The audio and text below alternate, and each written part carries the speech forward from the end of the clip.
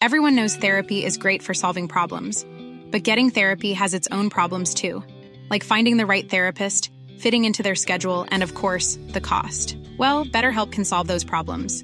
It's totally online and built around your schedule. It's surprisingly affordable too. Connect with a credentialed therapist by phone, video, or online chat, all from the comfort of your home. Visit BetterHelp.com to learn more and save 10% on your first month. That's BetterHelp, H-E-L-P. Hi.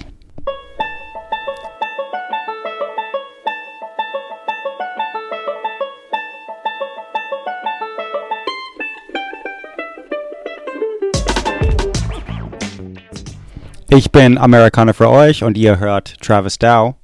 Oder andersrum. Aber das stimmt auch so. Fucking. What the? Fangen wir nochmal durch das fucking.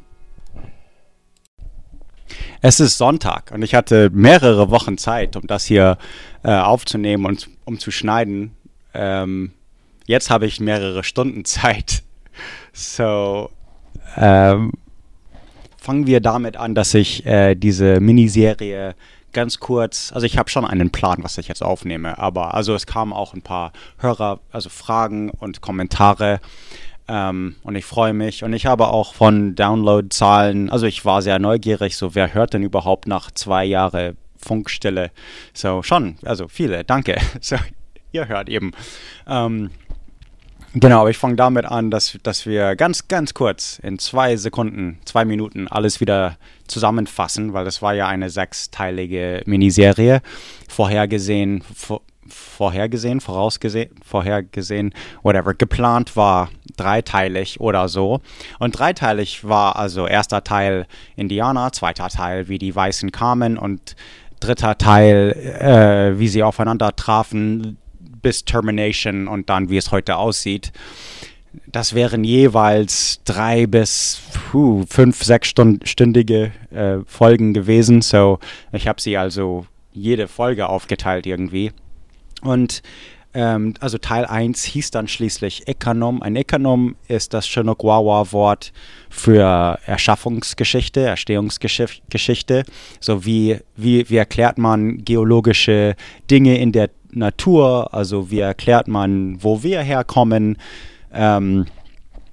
Und genau, das ist ein Ekanom. Da gab es eine Ausstellung im Chachalu Tribal Cultural Center bei mir um die Ecke. Also ich habe dieses Wort gelernt und geklaut, weil sie hatten eben auch Entstehungsgeschichten und das Ganze als so Thema in ihrer Ausstellung. Und ich habe versucht, kurz gesagt zu erklären, wie 27 Stämme vor weißem Kontakt lebten, ihre materielle Kultur, materielle Güter, Grabgüter, was sie alles machten und warum, also in ihrem täglichen Leben, warum sie Dinge machten, wie sie es machten. Das heißt, ein bisschen Flora und Fauna, Geografie und alles beschildern, so gut es geht. Denn viel Wissen, auch wenn das neulich passierte, auch wenn das nur 150, 200 Jahre her ist, ging vieles verloren, absichtlich und mit viel Arbeit. Ja, also es war nicht leicht, dass so viel Geschichte verloren ging, aber wir haben es geschafft eben, zwangsweise. So, da zurückzugreifen, da musste ich viele Bücher lesen. Das ist eben nicht Allgemeinwissen oder da kann ich jetzt nicht einfach die Nachbarn fragen, die hier wohnen. So, hey, wie waren denn die Chinook oder die Yamhill-Indianer, bevor wir hier ankamen? Tatsächlich kann man das auch tun. Und tatsächlich habe ich auch gestern nur eine Rede gehört von jemandem, den ich jetzt also ziemlich gut kenne hier. Der Typ, der das Casino Land besitzte, bevor es zum Casino wurde, der wohnt auch direkt neben Fort Yamhill. Und also die Müllhalde von Fort Yamhill ist sein Hintergarten. Wo er als Bauer Dinge anbaut und Bäume und Weizen und also Stroh und keine Ahnung. Und das seit mehreren Generationen, seit über 100 Jahren ist dieses Grundstück oder andere Grundstücke in der Region, in dieser einen Familie, hat auch einen deutschen Nachnamen, aber ich lass ihn mal anonym. Aber genau, er hat eben also er war auch in England und hat tatsächlich diese Artefakte gesehen, die ich in der ersten Folge beschrieben habe, die das britische Museum besitzt. Er war in den 70er Jahren da und ich konnte also gestern mit ihm noch schnacken und so, er hat ein paar Dinge nachgebaut. Ich habe eine Rassel oder Epauletten erwähnt, die, also eine Kinderrassel, die mit Rehhufdinger gemacht wurde, also Nägel, die man austrocknet, die Hufen, die Zehe, die Beine, die Füße, whatever von Rehe, trocknet man aus und wenn man mehrere zusammenbindet mit Lederstücke oder was auch immer, dann klimpert das. Das ist eine Rassel das gab man dann auch Babys als Rassel. Er hat eins nachgebaut, das wirklich perfekt eine Replika von dem im Buch ist eben und das konnte ich gestern also in der Hand halten und mehrere Dinge, auch Steine, die er in seinen Feldern gefunden hat, also Steinzeit, aber das könnt ihr, also Steinzeit ist vor 200 Jahre, aber eben also vor weißen Kontakt, Steinwerkzeuge und man konnte sogar erkennen, dieses eine spezifische war für Linkshänder, also konnte man eindeutig sehen und der hat auch Archäologie, dieser Farmer, hat Archäologie studiert in OSU und da kann ich nichts sagen, weil das ist auch meine Uni. So, er ist sehr gebildet und hat eben erzählt, was er alles entdeckt hat und was das alles bedeutet in seinen Feldern. Also wo er dann auch andere Archäologen herrief und die dann Ausgrabungen gemacht haben und das Ganze. Also das ist sehr neulich bei mir in meinem Gedächtnis, weil das ist Samstag, also gestern passiert im Museum, als ich dort zum Aushelfen da war halt eine Rede von jemandem, den ich kannte. Genau, aber die Dinge, über die er erzählte, über Kochsteine und Kochkörbe und so, ich war die ganze Zeit nur am Grinsen, weil das habe ich alles auf Deutsch erzählt. Genau, aber er stand halt in dieses Lagerhaus, das dem britischen Museum gehört, in den 70er Jahren in England und hat der erste Mann eigentlich von diesem West Valley, also vom Grand Ronde, der das nach 150 Jahren wieder gesehen hat. Also das war die eine Sache, ist so ein bisschen so, wie sie lebten, warum sie so lebten, wie sie lebten, also weil sie sich ja anders anzogen, weil sie andere Kulturen hatten, weil sie die Chinook bindeten, die Köpfe von ihren Babys und die Kalapuya nicht und so weiter. Also sie waren verschiedene Sprachgruppen und das Ganze und sehr friedlich, aber mit viel Handel und Kulturaustausch. Und dann die andere Seite oder das andere Thema war Chinook Wawa selber, diese Handelssprache. So, ich will nicht sagen einen Kurs, aber ein paar Vokabeln habe ich gegeben und dann auch ein paar Geschichten, die von Chinook Wawa kommen, erzählt. Also auch Entstehungsgeschichten eben war so mein Fokus. Es gibt da mehrere Geschichten, aber ich habe mich auf die Dinge fokussiert, so wie ist Malala Lake oder wie ist also eben Bridge of the Gods, also diese geologischen Dinge, die nach der Eiszeit passiert sind, also vor 15.000, 12.000 Jahre, aber an denen sich die Indianer noch erinnern können durch mündliche Überlieferung. Das ist sehr interessant und genau, das ist alles vor Weißem passiert und das ist so die eine Sache. Das ist auch wirklich nur, also vorhistorische Zeit, also sie hatten keine Schrift und es ist alles mündlich und entweder alles mündlich oder eben von Archäologie wieder zusammengesetzt und trotzdem aber einfach 90% von der Kultur, von Sitten, von Tänze, von Bräuchen, von Glauben, alles weg, verloren. 100% von ihren eigentlichen Sprachen. Das Einzige, was überlebt hat, ist diese eine Handelssprache, Chinook Wawa, und deswegen habe ich das so betont. So, das ist eben Ikanom, die erste Folge, wie die Indianer so lebten. Die zweite Folge war Shawash Ilai, eine Fortführung, eine also Continuation von der ersten Folge. Shawash Ilai heißt Indianerland und so nennen die Grand Ronde Indianer das Land hier eben. Es kann auch, also das ist auch das Wort für Reservat. Und das war, die Folge wurde zu lang. So, ich habe es aufgeteilt, aber eben auch Geschichten aufgeteilt und ja, genau, eine Fortführung. Ich glaube, ich habe eher, ich habe die Stämme ein bisschen aufgeteilt, aber ich weiß das gar nicht mehr. So anyways, vielleicht war hier mehr Kalapuya und im Teil 1 mehr Chinook. Das dritte Teil war die ersten Entdeckungen von den, also Spanier, Russen, Franzosen, Engländer, schließlich Amerikaner und dann die Hudson Bay Company, die amerikanische Konkurrenz, die Northwest Company oder wie auch immer die hieß. Ich habe gestern gelernt, dass also dieser Typ, den ich anonym lasse, hat Glasperlen nachgewiesen von der Hudson Bay Company. Er hat chinesische Münzen, aber nicht von Chinesen, sondern das hat also China war ein Teil von dem Biberfell-Dings, Tee, Biber und so weiter, schließlich nach Paris, aber chinesische Münzen waren für uns nicht sehr wertvoll, aber für die Indianer, weil sie ein viereckiges Loch in der Mitte hatten, waren sie sehr, also wie Perlen, also halt Metallperlen, konnte man sie an Klamotten nähen, zusammennähen und er brachte gestern ein Artefakt rein, das aus chinesischen Münzen von der Zeit gemacht wurde und das war auch sehr interessant und man findet hier überall im Tal, überall chinesische Münzen und tatsächlich haben sie keine Chinesen hergebracht, sondern die Hudson Bay Company und später Gray und also solche Leute, die Amis halt von Fort Astoria und so weiter. Und ja, also tausende chinesische Münzen. Das ist eben so dieser Entdecker, dieser Tausch und was darauf folgte, also nach Lewis und Clark, bloß ein paar Jahrzehnte nach George Vancouver und Gray und so weiter mit seinem Schiff Columbia.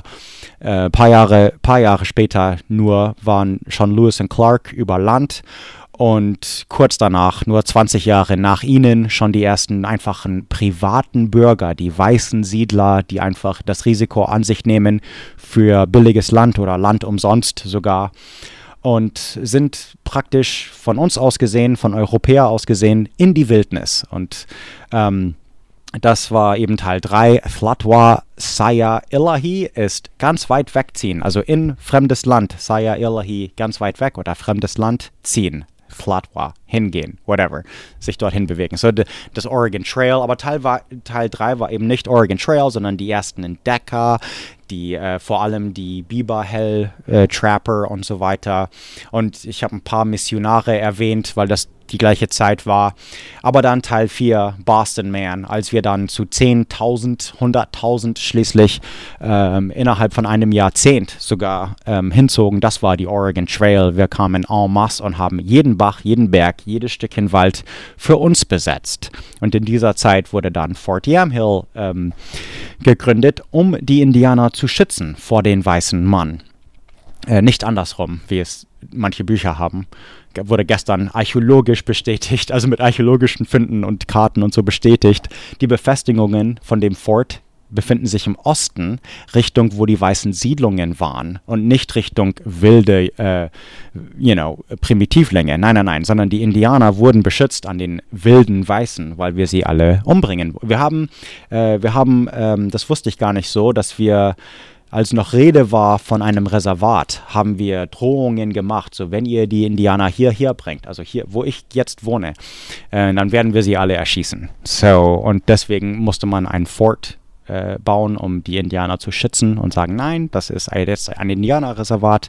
Okay, auf jeden Fall, das war so, also Teil 4 war dann so, als wir en masse kamen, Sägewerke bauten, der Fokus ging dann von Biberfell auf Holzfäller und die Folge heißt dann Boston Man, also der weiße Mann oder einfach Amerikaner, also Boston Man ist einfach ein Amerikaner und Teil 5 ist Mimulus Ilahi und das heißt Grabstätte oder Friedhof oder einfach Land der Toten. Mimulust ist Toter, Tod, was auch immer, also Mimulust oder umbringen, also irgendwas mit Tod zu tun und Ilahi ist Land, also Mimulust, Ilahi. Spezifisch, was damit gemeint war in den Epidemien, so Malaria und vor allem Pocken, was 90% von allen Indianer umbrachte, also in dieser Gegend, bevor wir überhaupt ankamen. Wir haben eine tote Kultur schon gefunden. 90% waren schon tot. Oder,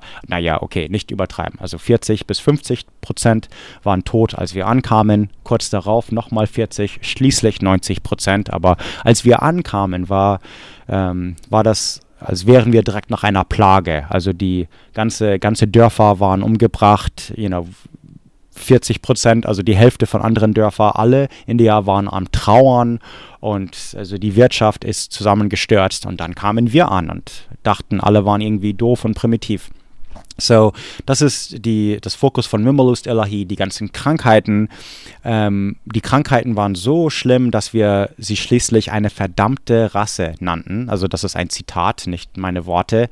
A doomed race. Sie waren das Aussterben geweiht, also verdammt, also das ist Schicksal, dass sie es nicht überleben werden. So sagt Darwin und so weiter. Das ist Evolution. Und deswegen es ist verschwendete Energie, sie zu also versuchen die Kultur es gab natürlich Anthropologen, es gab natürlich Leute, die in die Wildnis zogen und versucht haben, die Sprache zu lernen. Erstens waren das die Minderheit, also pure Akademiker, das waren die Minderheit. Und zweitens, die meisten, die das taten, waren trotzdem Missionare und wollten sie irgendwie bekehren. Okay, auf jeden Fall. Genau, die Methodisten sprechen von Happy Death, also dem fröhlichen Tod, weil man hat einfach versucht, sie zu bekehren, bevor sie starben. Und die Kinder starben en masse in diese Boarding Schools, diese Missionare, also Methodisten, Missionaren-Schule. Es gab dann auch aktive Akte von Genozid. Also Genozid war nicht irgendein passives Ding, das passierte oder wir ließen sie alle von Krankheiten sterben, sondern nein, es gingen Weiße ganz aktiv, bildeten Gruppen, organisierten sich, zum Beispiel die Oregon Boys und also lauter solche Namen, die Exterminators und so weiter, bildete Gruppen, organisierten sich und gingen auf die Jagd. Und dann kamen Philosophien von, also Parallele mit Endlösung, von wegen Frauen und Kinder müssen auch dran glauben, weil man verschiebt ja nur ihre Verdammtheit, also das Schicksal, das Ende. Und um das zu beschleunigen, gingen weiße Siedler raus und schlugen Indianerkinder zu Tode und erschossen die Mütter und also alte Männer, alle Indianer. So, das sind aktive Akten von Genozid. Das ist also per Definition. Ich habe Hörer verloren. So, ein Ami, der Deutsch spricht, hatte im amerikanischen iTunes eine Rezension auf Englisch, von wegen du Linksgesöffter, whatever. So, nein, ich zitiere nur, nichts. Ich habe kein einziges Mal irgendwie meine Meinung geäußert, sondern ich stehe hinter Zitate. Nichts ist meine Meinung. Genozid ist einfacher Fakt. Es ist einfach historischer Fakt. Weiße Amerikaner haben Genozid betrieben gegen die Indianer hier. So, in jeder Region anders. Es ist eben nicht ein Genozid, sondern es ist mehrmals passiert. Kalifornien war anders als New York und das war anders als Georgia und das war anders als Florida und so weiter. So, das ist auch noch anders als Oklahoma und South Dakota. Komplett anders. Die Weißen kannten sich gar nicht zum Beispiel, also unbedingt gegenseitig, sondern haben an sich von alleine gemordet, lokal. Und das war halt das Fokus der 5. Folge. Mimulust Elahi war halt die Haufen Tote, die dann auch also die Friedensverträge unterschreiben mussten und dann direkt darauf die Folge war Verhungern und weiterer Tod, ein langsamerer Tod, aber dann auch sicher vor weißen Siedlern. So, es war ein Kompromiss. Sie hatten gar keine Wahl. Es war kein Kompromiss. Und dann schließlich Teil 6, Pi-Alter. Pi-Alter heißt und jetzt. Und genau, also die Stämme starben nicht aus. Das war nicht ihr Schicksal. Die Sprache und Kulturen starben nicht aus.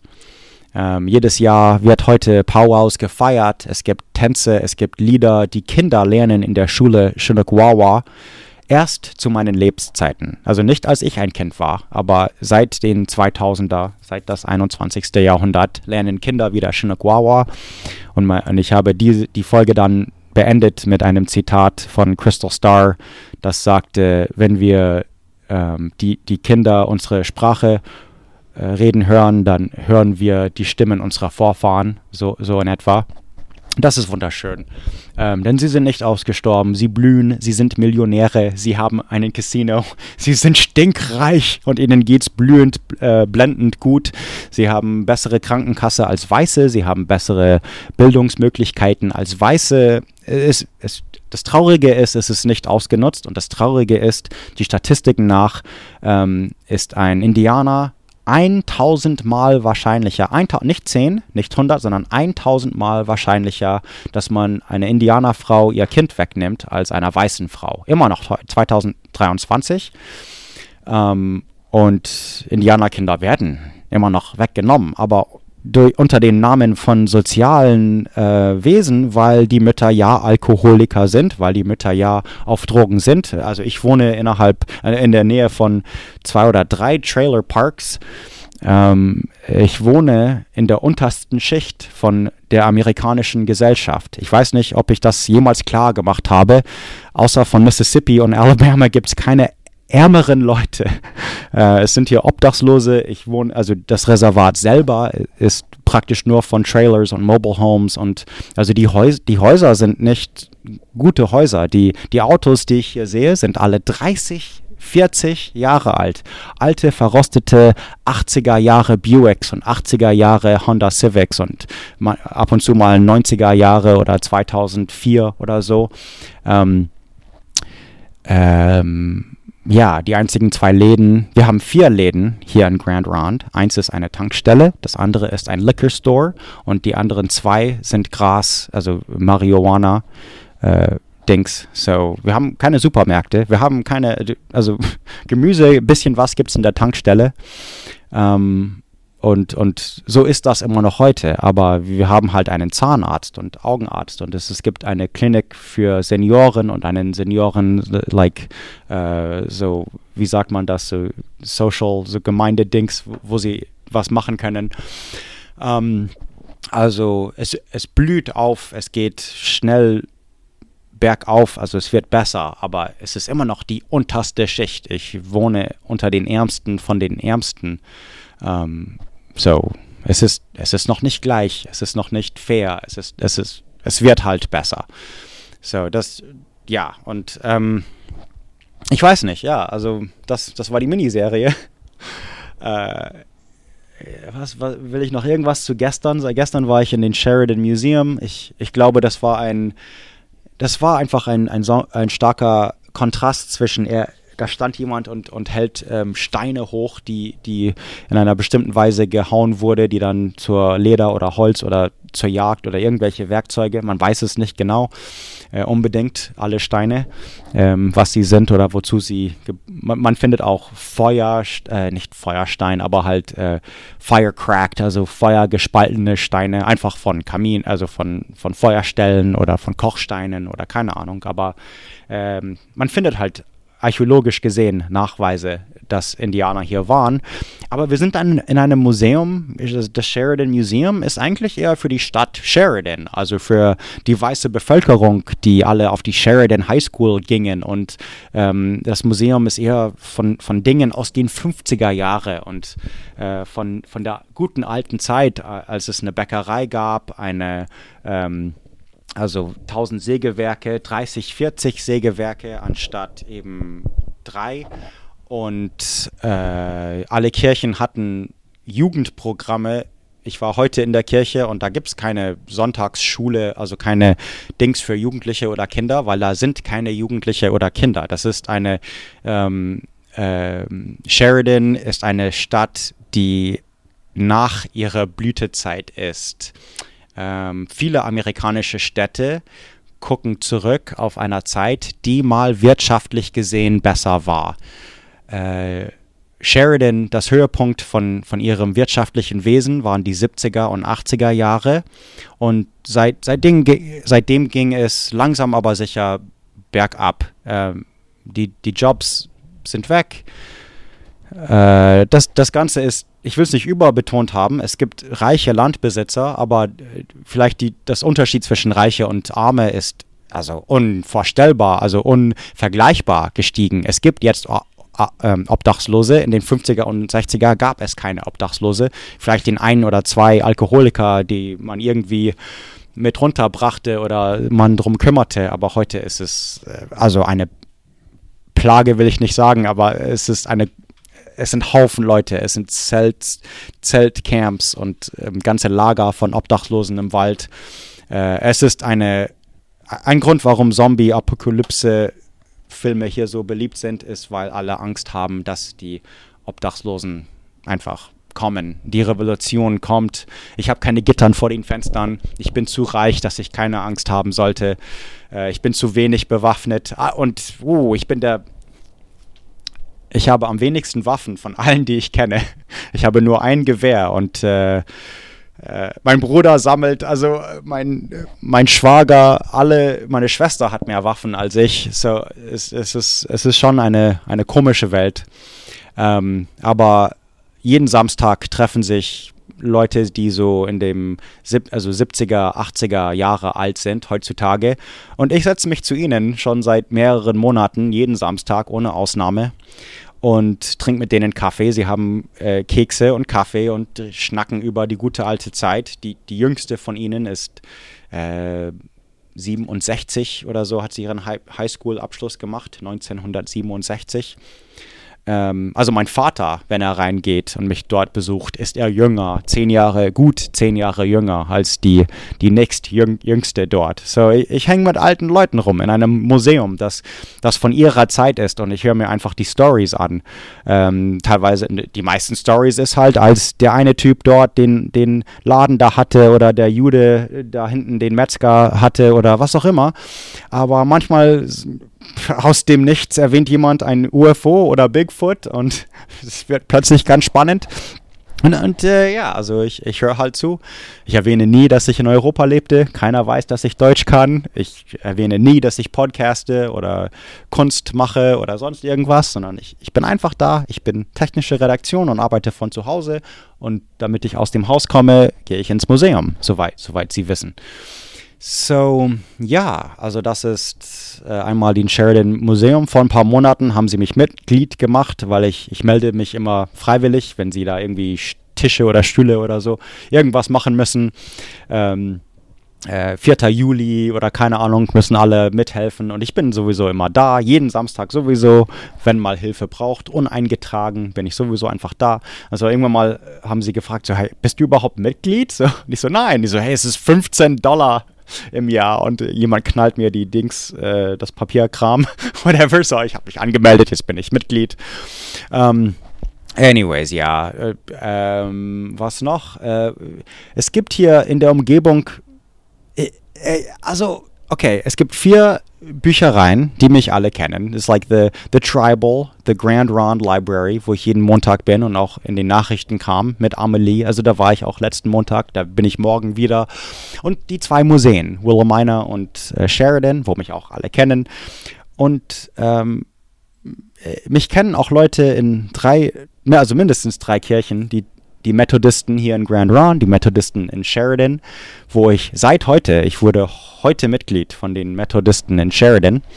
Und das andere sind die Lutheraner. Ich gehe halt zu den Lutheranern, um zu gucken, ob ich Deutsch sprechen kann. Und tatsächlich, da war ein alter Knacker aus Berlin, so ein alter Opa oder Uropa aus Berlin und ist hergekommen und hat einen Bauernhof gegründet und jetzt ist es schon 4. Generation an Harmony Lane und genau, geht halt zu den Trinity Lutherans in Sheridan und das ist, beide Pastoren bei den Lutheranern heißen Bill, so das ist cool, es ist einfach Pastor Bill und Pastor Bill.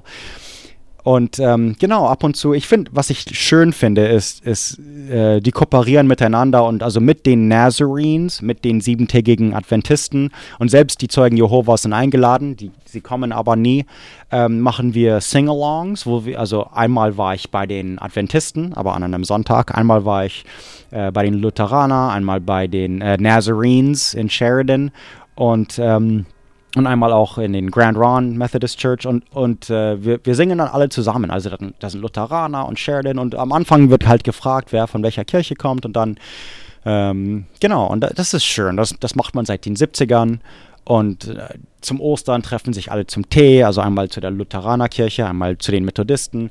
Und also vor ein paar Wochen gab es einen Cook-Off. 3 Pastoren, ein Lutheraner, unser Methodist und der Nazarene-Pastor, die Nazarenen, keine Ahnung, Nazarene, haben alle 3 Chili gemacht. Und dann hat man mit Geld gewählt, also die höchste Summe gewann. Und da die Lutheraner die reichsten sind, haben sie gewonnen. I was like, ich habe eine E-Mail geschrieben, wie korrupt die Lutheraner sind, aber das wisst ihr ja. So anyways, I'm just kidding.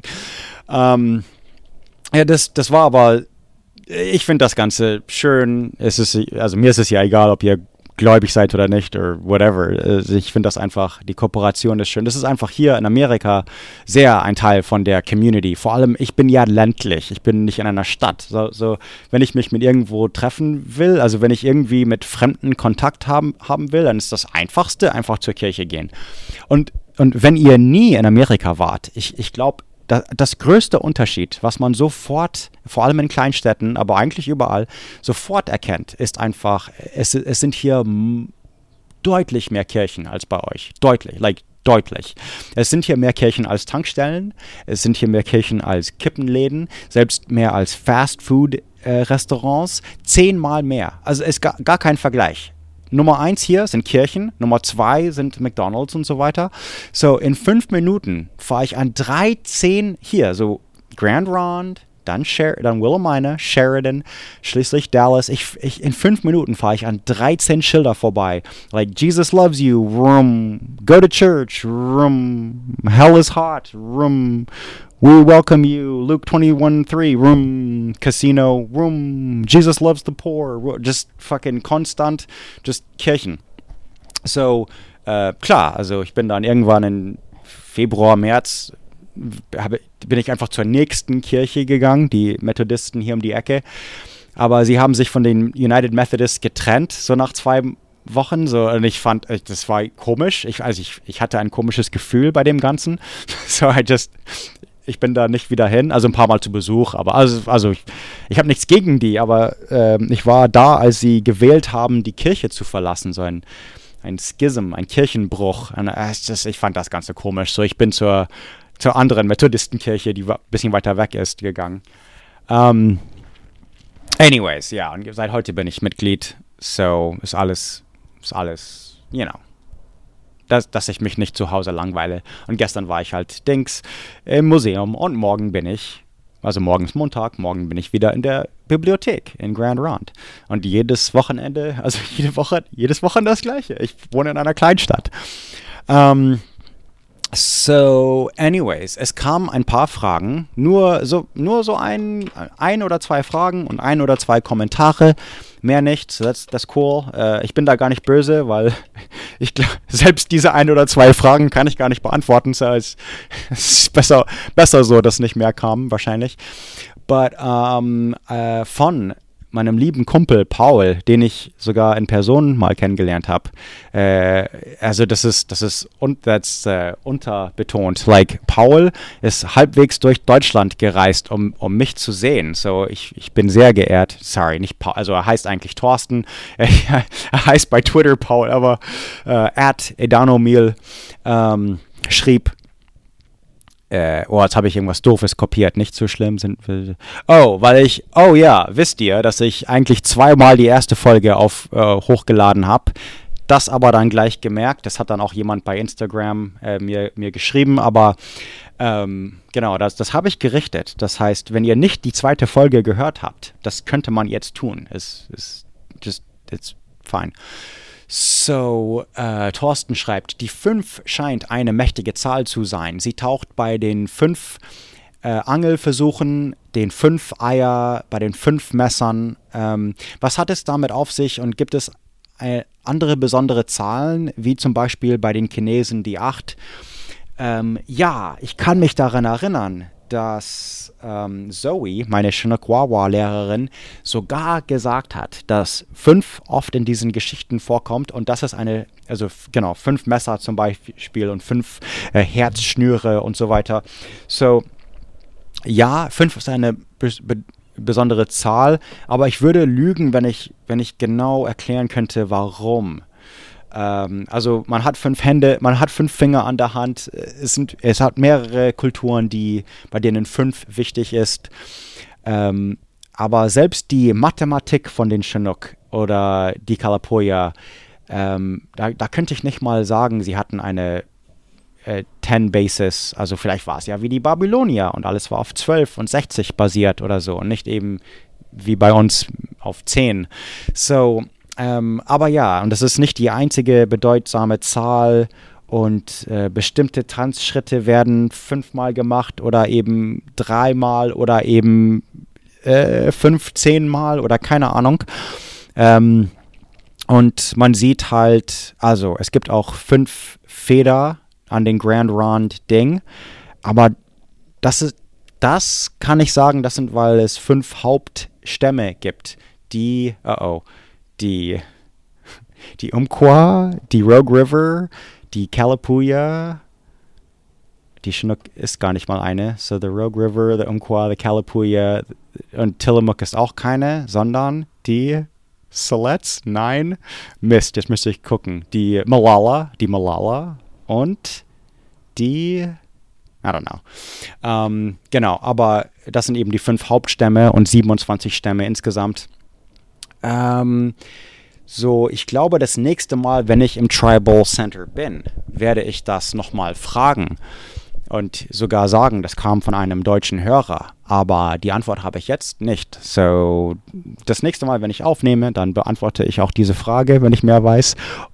Das andere ist, gibt es ein Maßsystem für längeren Volumen und so weiter. Und da weiß ich sogar noch weniger. Da weiß ich sogar nicht mal, ob die Antwort ja oder nein ist. So, in vielen Kulturen kann man sagen, ja, alle hatten so die Idee von wegen Fuß oder Ellenbogen bis Fingerspitze oder so. Aber das sind grobe Vermutungen und keine Ahnung. Also das ohne zu fragen. Aber ich werde das nächste Mal, wenn Sie da sind, so misst man in Kanus, also das sind 10 Kanus Entfernung oder misst man das in wie weit man in einem Tag gehen kann. Ich weiß schon, dass Sie einen so fast universell, man hat schon in Mondphasen gerechnet, man hat schon in Saison, also in Winter gerechnet, man ist so und so viele Winter alt oder so und so viele Sommer alt. Genau, das alles weiß ich, weil bestimmte Geschichten so sind, aber ansonsten, ich will nichts Falsches sagen, so, I don't know. Ein Kommentar hatte ich, wait, it's a little bit longer. Ich habe gerade die 6. Folge. Okay, ich lese es einfach mal.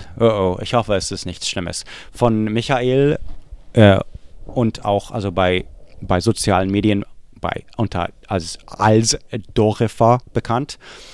Und I know Michael. I know who Michael is. Ich glaube, ich habe Michael auch in Wirklichkeit kennengelernt. Oder? Nicht? Doch? Oder? Bei Podstock? Bin ich doof? Nicht beantworten, aber, also, das Kommentar ist, ich habe gerade die 6. Folge der Geschichte Oregons gehört. Danke für diesen spannenden Einblick in die Geschichte deiner Heimat. Wie du völlig richtig angenommen hast, wissen wir von der anderen Teichseite erschreckend wenig über die Geschichte der amerikanischen Ureinwohner. Toll, dass du uns da einen so ausführlichen, spannenden und lehrreichen Einblick gegeben hast. Wie immer mit deinem ganz eigenen Charme. Okay, und also nette Worte. Und er hofft, dass es nicht wieder 2 Jahre dauert.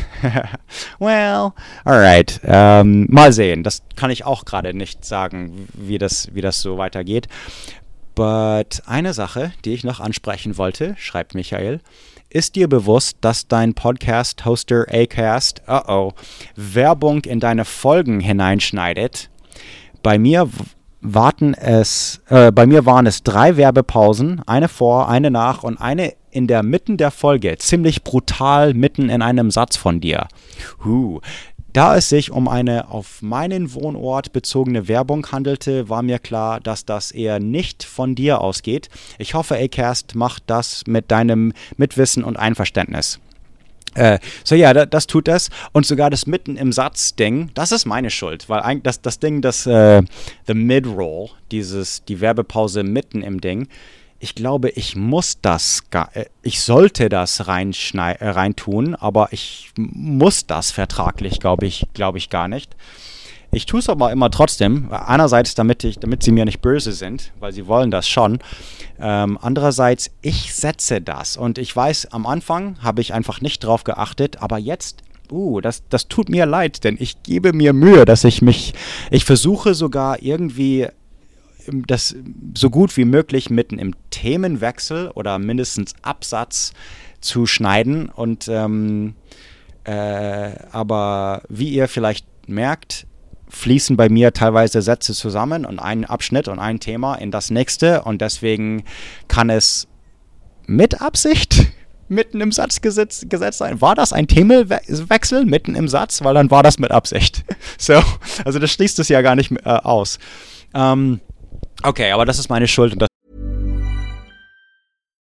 Millions of people have lost weight with personalized plans from Noom.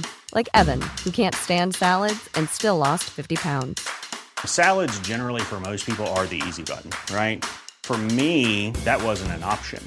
I never really was a salad guy. That's just not who I am. But Noom worked for me. Get your personalized plan today at Noom.com. Real Noom user compensated to provide their story.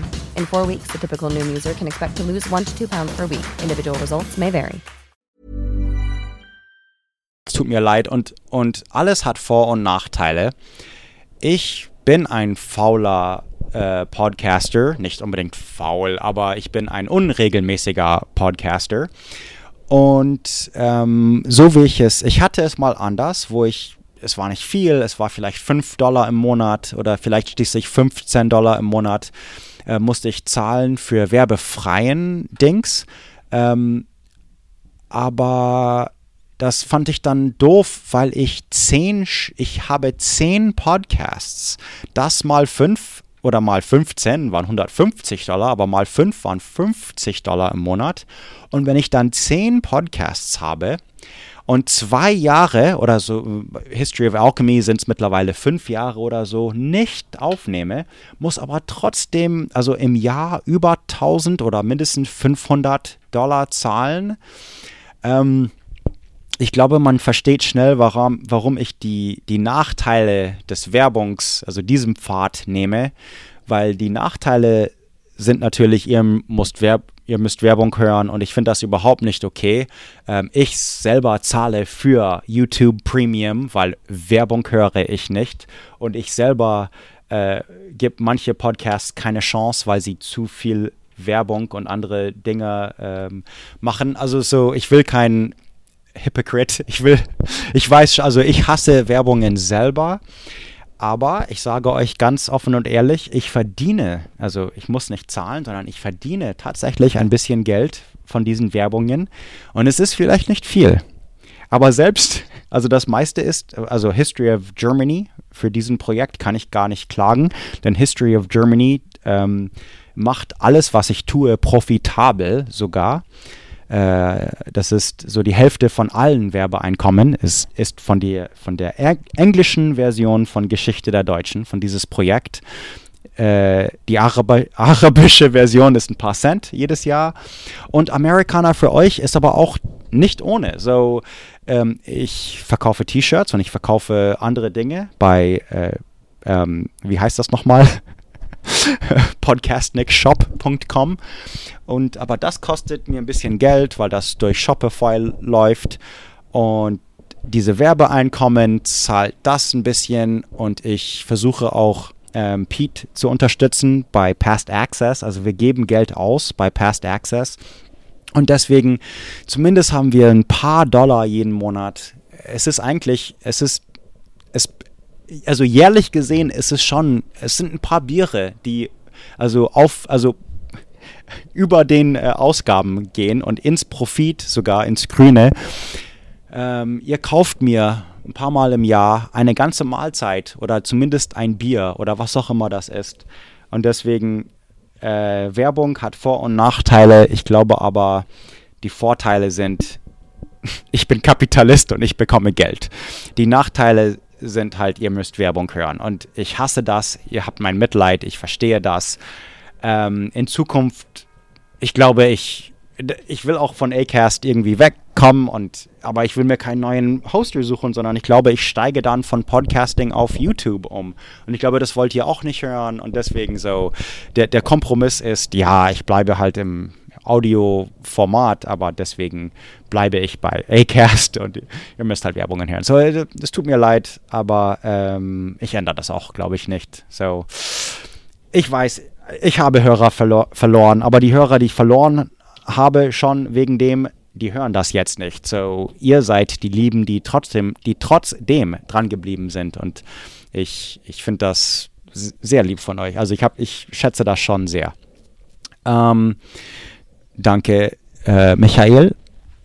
Aus Wien. Alright. Vielleicht warst du nicht bei Podstock, oder? I don't know.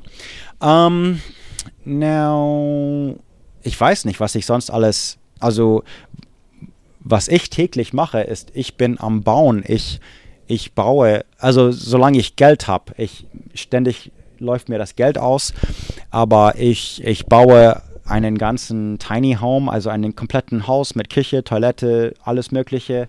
Ich baue einen Dach über meinen 40 Fuß, was auch immer, 13 Meter Trailer. Ich habe einen 2-stockwerkigen Camper-Trailer. Wenn ihr das nicht wisst, das ist aus dem Jahre 1957. Ich habe einen sehr alten, 13 Meter doppeldeckiger Trailer, den man hinter einem Pickup ziehen würde, zum Campen. Der steht bei mir im Hintergarten, da kann man ein Video sehen bei YouTube. Es ist auch super cool, rosarot, so aus den 50er Jahren eben. Und das will ich restaurieren, ich bin am Restaurieren, ein Zimmer ist restauriert, aber ich will das mehr von dem Wetter und Regen beschützen und das dann bewohnbar machen und so eine Art Airbnb machen. Nicht unbedingt Airbnb, aber halt eine Bed and Breakfast. Ich mache eine Art, ihr habt doch ein Wort dafür, Pension oder Gästehaus oder whatever. So, also ich wohne in einem Haus mit einem Shop mit einem 6-Auto-Garage, aber die Garage baue ich zu einem Haus um und da werde ich wohnen. Also praktisch wohne ich schon. Ich habe erst vor 2 Wochen vor 2 Wochen habe ich die Treppen fertig gebaut. Jetzt kann ich also hoch und runter laufen, ohne auf einer klapprigen Leiter zu stehen. So, ich bin immer mehr und mehr im Shop und das ist halt also eine Riesenscheune eigentlich. Es ist wie eine Garage gebaut mit Garagentür und alles vorne. Es hat aber eben 3 Garagentüren, 4 Garagentüren und wenn man Autos reinstellen würde, hätten 6 Autos Platz. So aber es war eine Pferde, also es ist mit Betonboden, also es ist eine Garage, aber da war ein Pferd, also es ist irgendwie, anyways, whatever, ich räume das Ganze auf, ich isoliere das Ganze, das ist schon gemacht praktisch und da kommt mehr Strom rein, besserer Strom, einen besseren Breaker-Box, was auch immer, 200 Ampere und so. Und dann vermiete ich wahrscheinlich mein Haus. Ich habe doch über alles erzählt, oder? I don't know. Ich habe 2 Jahre nicht mehr geredet, so ich habe keine Ahnung, was ich euch erzählt habe und was nicht, aber ich war ja mit einem Deutschen verheiratet und dann, das dauerte 4 Monate, dann haben wir uns scheiden lassen. Also ein Podcaster, den ihr vielleicht kennt, weil ich ihn mehrmals erwähnt habe und der auch bei Podstock war und wir haben auch zusammen Dinge aufgenommen. Die meisten, also alle unsere Projekte, die zusammen aufgenommen sind, außer von einem YouTube-Video auf meinem YouTube-Kanal, wurde alles gelöscht. Da hatte ich gar nichts zu sagen. Es ist alles, it's okay. Es ist auch alles okay. Alles wurde gelöscht und unsere ganze Geschichte ist praktisch nicht passiert. Nein, doch. Also er war neulich zu Besuch hier und alles ist okay. Wir verstehen uns gut. Ich habe nichts gegen ihn und er hat nichts gegen mich. So, es ist alles okay. I don't know.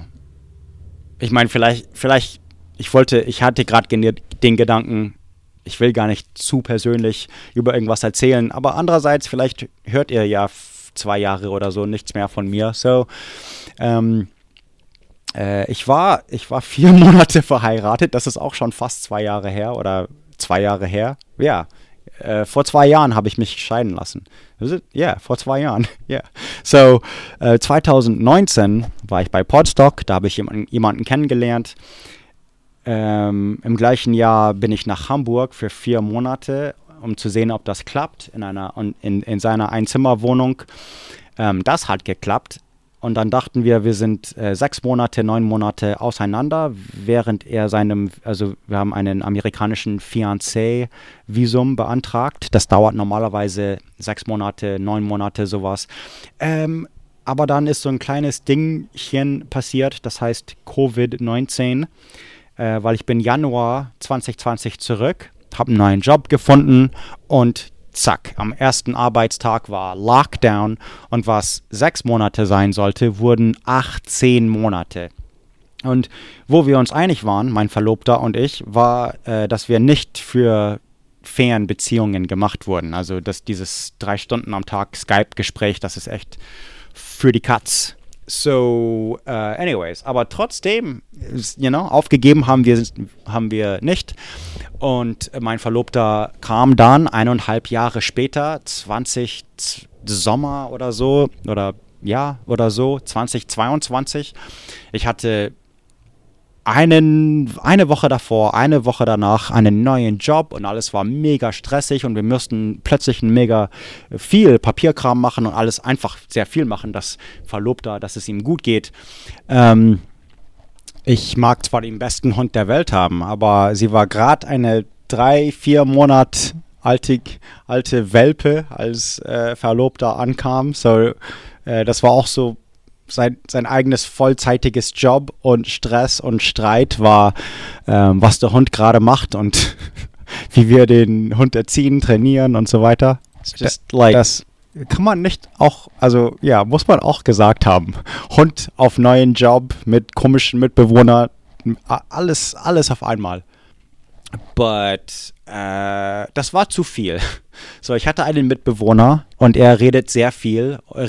Ich habe ihn vor einem Jahr rausgekickt. Also nichts für ungut, wir sind noch sehr gute Freunde, ich und Harley. Aber ich habe ihn rausgekickt, weil er wurde hier zu deprimiert im Wald. Ich wohne ja sehr ländlich. Ich wohne mitten im Wald, mitten im Nichts an der Highway. Und das war für ein soziales Wesen wie Harley zu viel.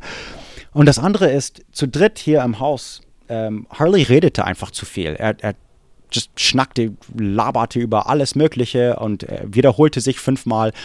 Und Verlobter kam nicht mit. Sein Englisch war nicht seine Muttersprache, er ist Deutscher. Und es war ihm einfach zu viel. Diese Situation war stressig. Ich war irgendwie in der Mitte und das hat einfach nicht geklappt. Und insgesamt war er nur 7 oder 8 oder 6, 7, 8 Monate hier. Ich habe ihn dann, rausgekickt. Aber so ist das gewesen. Ich habe ihn rausgekickt. Ich habe gesagt, er muss zu meiner Mutter. Habe meiner Mutter gesagt, das war ein schrecklicher Streit und mit Ultimatum und bist ein Arschloch und whatever. Like, that was ganz übel eigentlich. Aber wir haben dann nochmal geredet, bevor er ins Flugzeug gestiegen ist. Wir haben nochmal geschnackt. Danach, whatever, wurde alles gelöscht und ich wurde kurzfristig geblockt. Aber ein Jahr später meldet sich jetzt Ex-Mann wieder und sagt, hey, ich komme besuchen. So, das war alles gut. Als er hier war, hat mein Hund sich ihr Bein gebrochen und Ex-Mann hat finanziell mitgeholfen, weil ich keine Versicherung hatte. Jetzt habe ich Versicherung.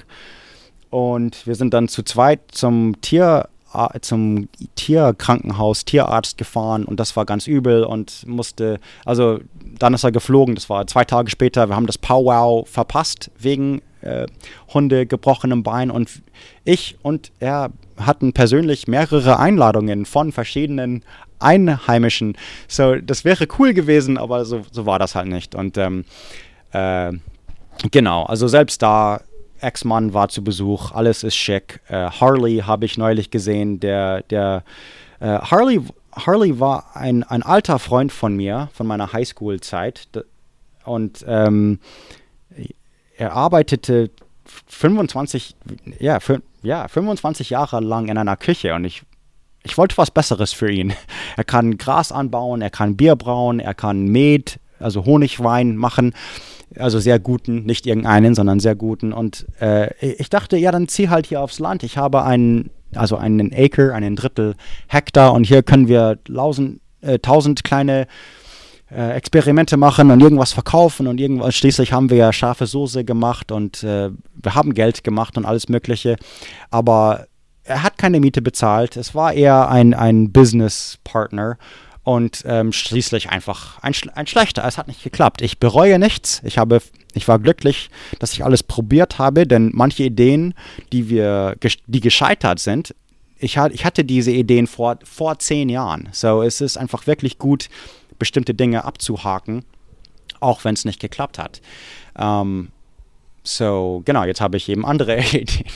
So, das ist alles cool. Und ich habe ihn auch neulich gesehen und wir sind immer noch ganz, ganz dicke Freunde. Und es war, also Harley meine ich, und es war für ihn das Beste, dass ich ihn auch rauskicke.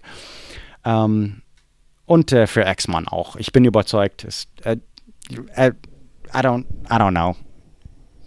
Bestimmt würde Oregon hat was Magisches. Also ich glaube, es würde ihnen hier besser gehen als whatever, ich habe keine Zeitmaschine, es ist alles in der Vergangenheit. So, jetzt habe ich aber eine neue Mitbewohnerin, auch jemanden, den ich kenne, seitdem ich 17 oder 18 bin, seitdem sie 19 ist. Keine Ex-Freundin oder so, sondern einfach eine Freundin. Aber ich hab sie von einer anderen Kleinstadt, die 6 Stunden von hier ist, von christlichen Sekten gerettet, als sie 19 Jahre alt. Also it's just like really weird. Und dann habe ich sie nach Corvallis gebracht, auch wenn sie ist einfach an den Boden, also auf den Teppich im Haus von meiner Mutter geschlafen. Aber hauptsächlich war sie in keiner Sekte mehr. So, genau, sie hatte 2 Kinder, ist nach Texas und wollte jetzt zurückziehen und jetzt wohnt sie hier, aber sie zahlt Miete. So, ich hab's, alles ist cool, solange man Miete zahlt. It's all good. Und ich ziehe dann aus dem Haus und jemand anders, den ich genauso lange kenne, der dann aber den Fehler gemacht hat, nach Kalifornien zu ziehen. Also nicht zuerst. Das ist ein Kumpel, den ich nach Prag importiert habe aus Corvallis, und dann ist er nach Kalifornien gezogen. Aber jetzt will er auch wieder zurück, also zieht er hierher zu mir und zahlt mir ein bisschen Miete und dann, bis er halt ein Haus finden kann. Und also beide suchen jetzt halt Häuser und dann kaufen sie ihr eigenes Ding. Und wenn es nach mir geht, wenn ich sie beeinflussen kann, dann auch hier in der Nähe und nicht irgendwie eine Stunde weiter weg oder so, sondern hier, am Reservat, wo es mir am besten gefällt. So, genau. Ansonsten, okay, also das ist so, ich habe wieder eine Mitbewohnerin und gleich einen zweiten bald, sobald er in Kalifornien sein Haus verkauft. Und ich baue 4 weitere Toiletten, 3 Küchen, 5 Schlafzimmer. Das heißt, in 2 Jahren, guckt mal, ob ich Gästezimmer habe zu vermieten. Wollt ihr mal das Reservat sehen? Ich zeige euch auch persönlich rum. Weil mein Hund sich ihr Bein gebrochen hat. Das nächste Krankenhaus, das wirklich, also Radiology, so, was ist X-Ray? Röntgenaufnahmen und so macht, ist tatsächlich meine alte Uni, Oregon State University in Corvallis. Und Corvallis ist so 1 Stunde Autofahrt von hier. Aber mein armer Hund, so sie musste teilweise, es gab auch so ein winzige, also erstmal OP, $6.000 weg und dann jede Woche, für eine Weile war es 3-mal die Woche, für 2 Wochen musste ich nach Corvallis, also 3-mal 2 Stunden Autofahrt, so hin und her pendeln. Und das war aber nicht, also ich sah das als nichts super Schlimmes, sondern das war halt so, wie es ist, und ich habe das genutzt und bin meine alten ich war ja selber in Corvallis auf die Highschool und Uni und bin dort geboren. So, ich habe mir die Innenstadt die Innenstadt angeguckt und bin rumgegangen und habe alles, also geguckt, was es nicht mehr gibt und was neu ist und war oft genug wieder da, dass ich sogar mehrmals ein paar Mal war und also ich fand das toll, weil ich mag, also nominal gesehen, eigentlich mag ich Corvallis ja gar nicht. Ich hasse diese Stadt und bin aus Gründen da weg. Aber jetzt, weil ich da jetzt fast 20 Jahre weg bin, finde ich es cool, mal ein paar Stunden dort zu verbringen. Corvallis ist eine wunderschöne Stadt und die Menschen sind also extrem gebildet, weil es die Uni dort gibt und extrem liberal, extrem blau, also Democrat, also liberal eben. Und ich habe sogar gesehen, dass es da ein Chinook-Wawa-Haus gibt in der Uni. Das ist neu, das gab es nicht, als ich da war. So, das ist pretty cool. Auf jeden Fall viel Zeit in Corvallis verbracht und I don't know. Ich gehe dann auch zu alten Gebrauchsbücherladen und das ist immer ganz schlimm, weil ich da so viel Geld ausgebe an Bücher, an komische, Hindu, Buddhismus, Zen, Buddhismus, whatever, irgendwelche The Tibetan Buch des Todes und Timothy Leary's Psycho, whatever, Drogenversion. Just all kinds of, also Bücher sind für mich ganz schlimm, weil ich lese viel. Also Bücherläden sind für mich ganz schlimm, weil ich zu viel lese. But ansonsten, da sind so die ganzen Hippie-Läden, wo sie so Glasperlen or whatever und sowieso whatever, what do you call art supplies? Jesus Christ, ich kann gar nicht mehr Deutsch reden. Pinsel und Farbstoff, Kunstdinge halt. Ich glaube, ich muss mal Pause machen.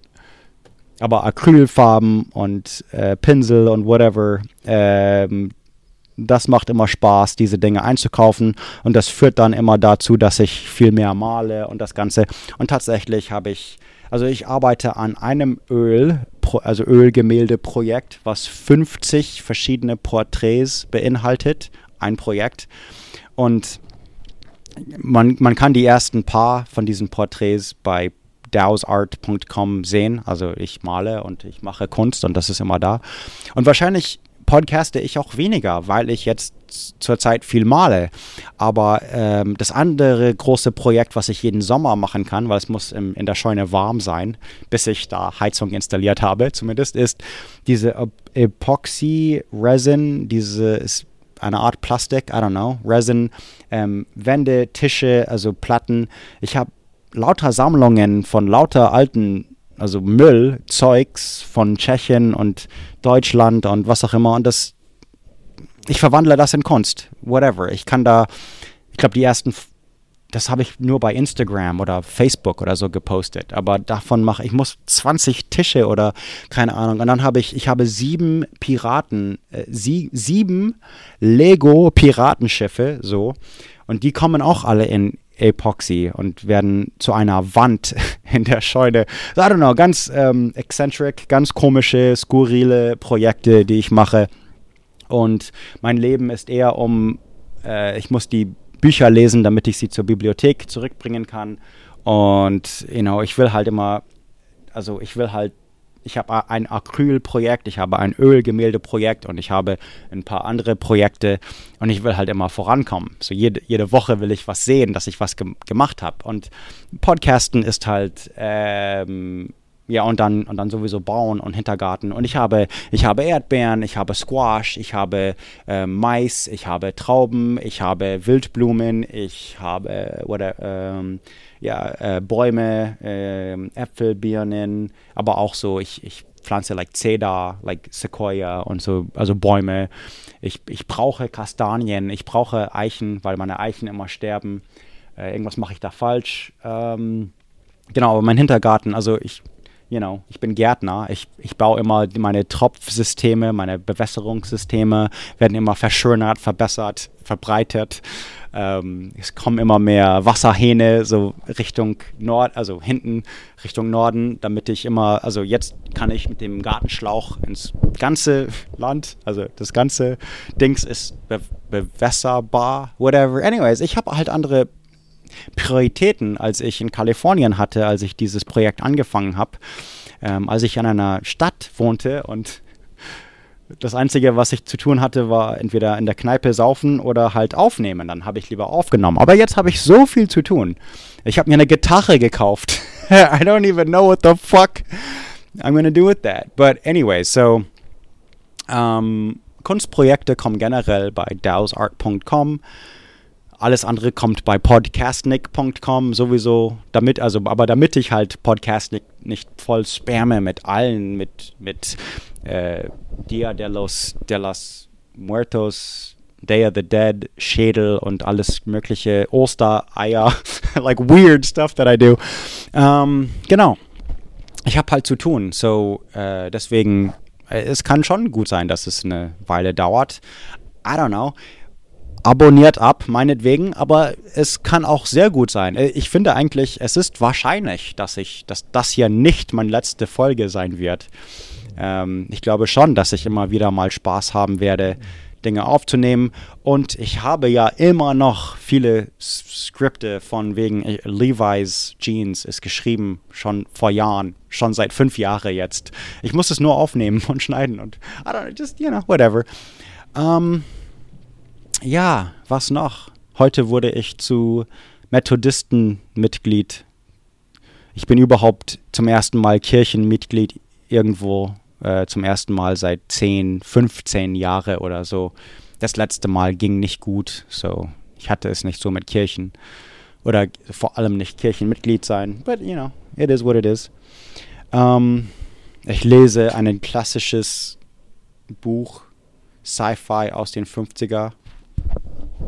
Ein Klassiker, Stranger in a Strange Land von A. Heinlein.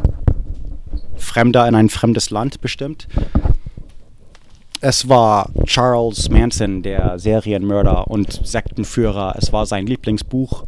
Und weil davor habe ich Chaos, ein Buch, das Joe Rogan immer davon quasselt, gelesen. Von wegen alles Verschwörungstheorie und MK Ultra und CIA und LSD und so Experimente, was alles wirklich passierte, aber dann eine Verbindung mit Charles Manson und die Sekte, also die Family, die dann schließlich Hollywood-Stars umbrachte. Und bevor ich Chaos gelesen habe, habe ich Helter Skelter gelesen, das Buch von dem Anwalt, der Charles Manson verurteilt hat, whatever. So, viele Bücher über Amerikaner. Ich könnte eigentlich leicht einfach aus meinem Gedächtnis hinaus eine Folge über Charles Manson und die Hollywood, also die Sharon Tate, LaBianca Tate Mörder machen. Werde ich aber nicht tun. Das ist nicht so mein Ding, ehrlich gesagt. So Serienmörder. Das ist just, das wäre auch immer so gute Amerikaner für euch Themen, Sekten und Serienmörder. Wir sind da Nummer 1, waren schon immer Nummer 1. Man wird uns auch nicht demnächst überholen, weil wir haben so eine Monopol an Serienmörder und sowas. Und Massenschießereien und das letzte Woche war Maine, ein ganz schlimmes. Vorletzte Woche war ein anderes, whatever. Solche Themen interessieren mich weniger. Mich interessiert auch überhaupt keine Politik mehr. Seitdem ich lese Nachrichten, aber ich rede nicht mehr mit Menschen, die sich über Politik unterhalten. So, genau, das sind alles amerikanische Themen, die mich nicht mehr so interessieren. Und was ich alles in meinem Garten anbaue, von wegen einheimischen Pflanzen und ich glaube, das interessiert euch weniger oder die meisten von euch nicht so viel. So, I don't know. Auf jeden Fall, und ich hasse auch sozialen Medien. Wisst ihr, dass ich nicht mehr so viel poste? Kaum eigentlich irgendwas. Seit meiner Scheidung dachte ich mir, ich halte einfach mein Leben für mich. Ich habe ein paar Freunde verloren, ich habe ein paar Feinde gemacht. I just like, whatever. Dann lasst mich mal in Ruhe. Aber das ist schade, weil ich rede schon gerne mit euch. Guckt also trotzdem hin und wieder vielleicht mal bei Instagram oder Podcastnick oder sogar X, was mal Twitter hieß, oder Facebook oder so. Aber wenn nicht, bin ich euch auch nicht böse. Es gibt einen Podcastnick YouTube-Kanal und ich glaube, im Großen und Ganzen ist die Wahrscheinlichkeit auf jeden Fall so, dass ich dort der Zukunft Dinge posten werde, auch auf Deutsch und von die Projekten, an denen ich arbeite. Das ist halt, also wenn ich Dinge in meinem Hintergarten zeige oder Trailer oder meine Ölgemälden, das geht halt nicht bei Podcasten. So, ich habe einfach gar keine Interesse eigentlich darüber zu erzählen, dass ich Bill Murray male oder Steve Jobs oder J.R.R. Tolkien oder Diogenes oder Diogenes, wie sagt man das auf Deutsch? Oder Lao Tzu, Leonard Nimoy, Tycho Brahe, Dolly Parton natürlich, Killer Mike, Prince und Mr. Rogers. Viele habe ich ja Folgen drüber gemacht. Don Rickles, da war ich in Nürnberg auf der Bühne. Das war eine Live-Show. Adam Savage von Mythbusters, Mark Twain. Ja, das sind alles Folgen von mir. Buster Keaton habe ich ja auch eine Folge gemacht. Fällt mir gerade auf. Aber das sind alles meine Porträts, die ich male. Aber, darüber zu erzählen ist halt doof. So, YouTube. Podcastnik Productions, glaube ich, heißt das Ding. Ansonsten podcastnik.com. Und es sind sogar ein paar neue Klamotten, ein paar neue Projekte, Fotos von meinem lieben Freund Pete Coleman kann man sehr bald bei podcastnikshop.com kaufen und damit Past Access YouTube-Kanal unterstützen. Guckt auch bitte, das ist jedes Mal in den Shownotes drin, Past Access YouTube-Kanal oder pastaccess.com. Es ist nicht nur für Rollstuhlfahrer. Es ist von meinem Kumpel Pete, der in einem Rollstuhl sitzt und von Rollstuhl aus die Welt beobachtet und die Welt bereist und dann das filmt und darüber berichtet in einem sehr hohem Niveau, das Ganze produziert in einem Dokumentarfilmmäßigen Travel YouTube-Kanal, Past Access, bitte gucken. Also ich habe mit Pete das ganze Podcasting-Ding angefangen und es freut mich, dass ich finanziere ihn, also ich unterstütze ihn finanziell. So, ich bin immer noch daran beteiligt. Mein Name ist immer am Ende als Producer und deswegen schon, bitte, doch echt im Ernst, guckt Past Access YouTube-Channel. Man kann da viel dazu lernen. In Stockholm, das ABBA-Museum war sehr cool. Er war neulich in Amsterdam, er war in London. Die Produktion ist unglaublich. Er gibt sich da sehr viel Mühe. So, anyways. Ich lasse das hier mal ein paar Minuten sitzen. Ob mir noch irgendwas einfällt. Ich muss das ja noch schneiden. I don't know. Auf jeden Fall, wie ich die Folge beende, ist, und das kann ja noch nicht, da könnte ich noch eine Stunde labern, we'll see, ist, dass ich ein Buch geschrieben habe. Das ist auf Amazon erhältlich, aber es ist auf Englisch. Man kann mich entweder finden, also Travis John Dow, oder das Buch heißt Millennial Oldtimer. Und das ist praktisch, also ich habe das ganze Buch in 2 Wochen geschrieben und wenn ich das dann wieder lese, fällt mir schon auf, dass ich nicht an alle guten Stories gedacht habe oder vieles irgendwie übersprungen habe. Aber es ist mein Leben, also es gibt 2 Seiten an Kapitel. Wait a minute, 1, 2, I don't even know. Das sind alles so kleine Stories dass ich einen Bruder habe und Schwester, von dass ich mit 4 Jahren nach München gezogen bin und auf einer deutschen Schule ging. Aber das wird erst später gut, glaube ich. Vieles ist einfach Nostalgie. Ich erzähle über mein allererstes Videospiel und PC, so um das Jahr 1992 oder so. Ich vergleiche Grundschule mit Elementary School. Das habe ich vielleicht hier ab und zu mal versucht zu tun, aber schriftlich ist es doch einfacher. Ich konnte halt nachdenken und überlegen, was einem einfallen würde weil ich habe so oft Schulen gewechselt, und jedes Mal war es ein bisschen schockierend. Von München nach Kalifornien und zurück und dann nach Corvallis, das sind 4 Mal und dann nochmal nach München und dann zur Uni in Corvallis, so 6 Mal in Schulen in anderen Ländern immer wieder hin und her, also Deutschland und Amerika. Ich war einmal in Bayern, habe ich kein reines kriminelles, what do you call it, a criminal record? Also ich habe mich ein paar Mal strafbar gemacht. Einmal habe ich im englischen Garten Pilze gegessen und ich meine, ich wurde erwischt. Die Polizei hat mich erwischt auf Pilze. Und das war, das ist im Buch. I don't know, ob ich das überhaupt auf Deutsch erzählen will. Ich glaube, ich krieg da Trauma, weil das auf Deutsch passiert ist. Sogar meine Zeit in der Uni, als ich Deutsch studiert habe, ist extra als Kapitel drin. Ich wurde in Oregon mal verhaftet, weil ich dachte, dass ich zu Hause war, aber ich war 10 Blocks weiter. Ich wohnte irgendwie an der 23. Straße und it was like also ich war blackout, also ich konnte mich nicht an allem erinnern am nächsten Morgen. Also so betrunken war ich. Aber ich wusste, dass ich in Handschellen war. Ich wusste, dass die Polizisten mich nach Hause gefahren haben. Also ich wusste, dass da irgendwas passiert ist. Aber erst am nächsten Morgen sah ich am Strafzettel, dass da 33. Straße stand. Also wo sie mich verhaftet, also Verhaftungsort oder whatever. Und ich wohne da gar nicht in der Nähe. So, ich bin wohl zu Fuß 10 Blocks zu weit gelaufen und dachte, ich war zu Hause. Mein Schlüssel hat aber nicht funktioniert und dann bin ich zur Hintertür und das war eigentlich das erste Clue, dass ich nicht zu Hause bin, denn ich wohnte im 3. Stock und habe keine Hintertür.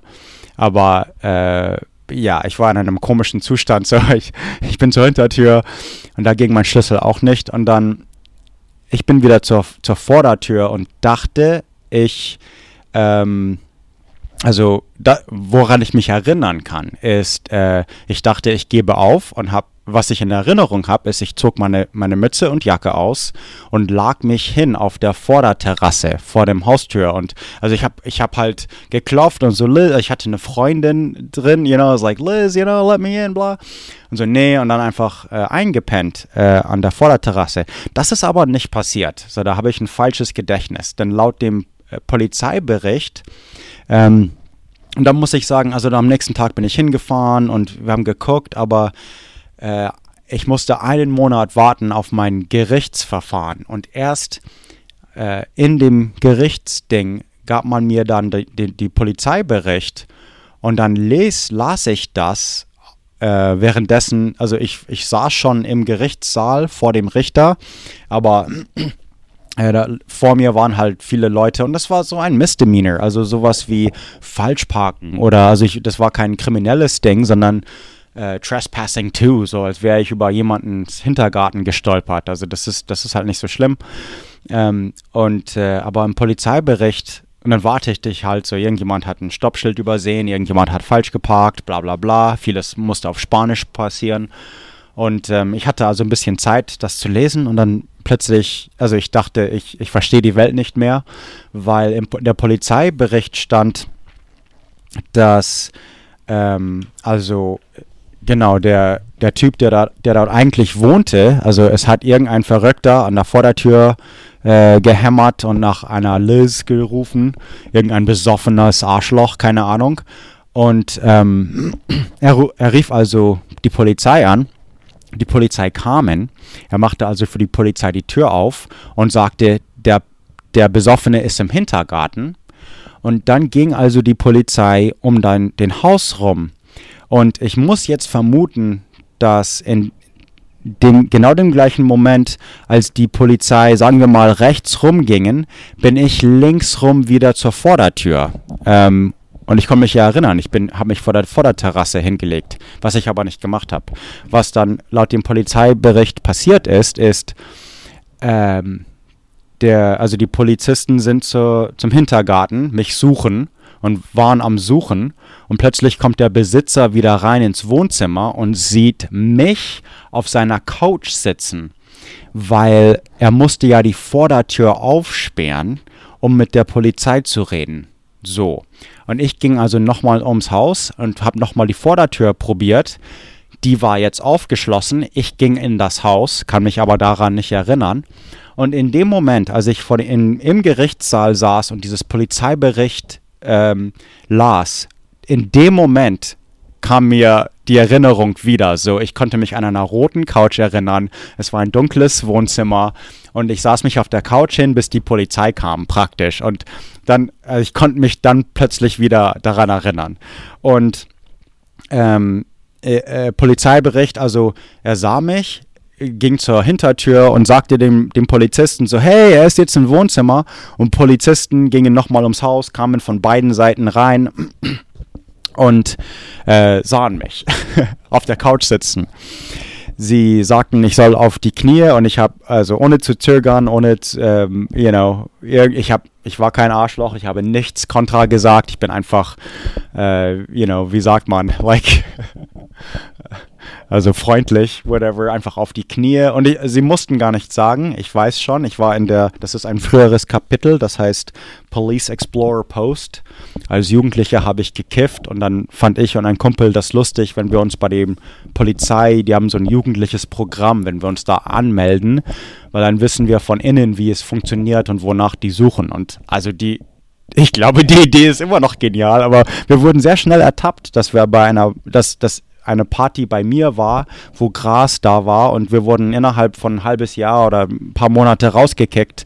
Aber ich wusste schon auf jeden Fall, ich war bei den Trainingsprogrammen dabei, bei den Corvallis Police Department und zum Beispiel war da ein Szenario, wo ein Obdachloser gebetet wird, dass er die Bank, also er muss von dem Park raus. Das war noch in den 90er, bevor es tausende Obdachlose gab. So jetzt also kann man nichts tun, but damals würde ein Polizist sagen, hey, excuse me, you gotta go, was auch immer, und nicht anfassen, keine Waffe nehmen, das war so ganz, ganz strenges Protokoll, so, die dürfen keine strengere Waffe als du haben, also sie dürfen nur eine Knarre ziehen, wenn du eine Knarre hast, sie dürfen nur den Knöppel ziehen, wenn du ein Messer hast und so weiter und unbewaffnet, also nur Pfefferspray oder sowas.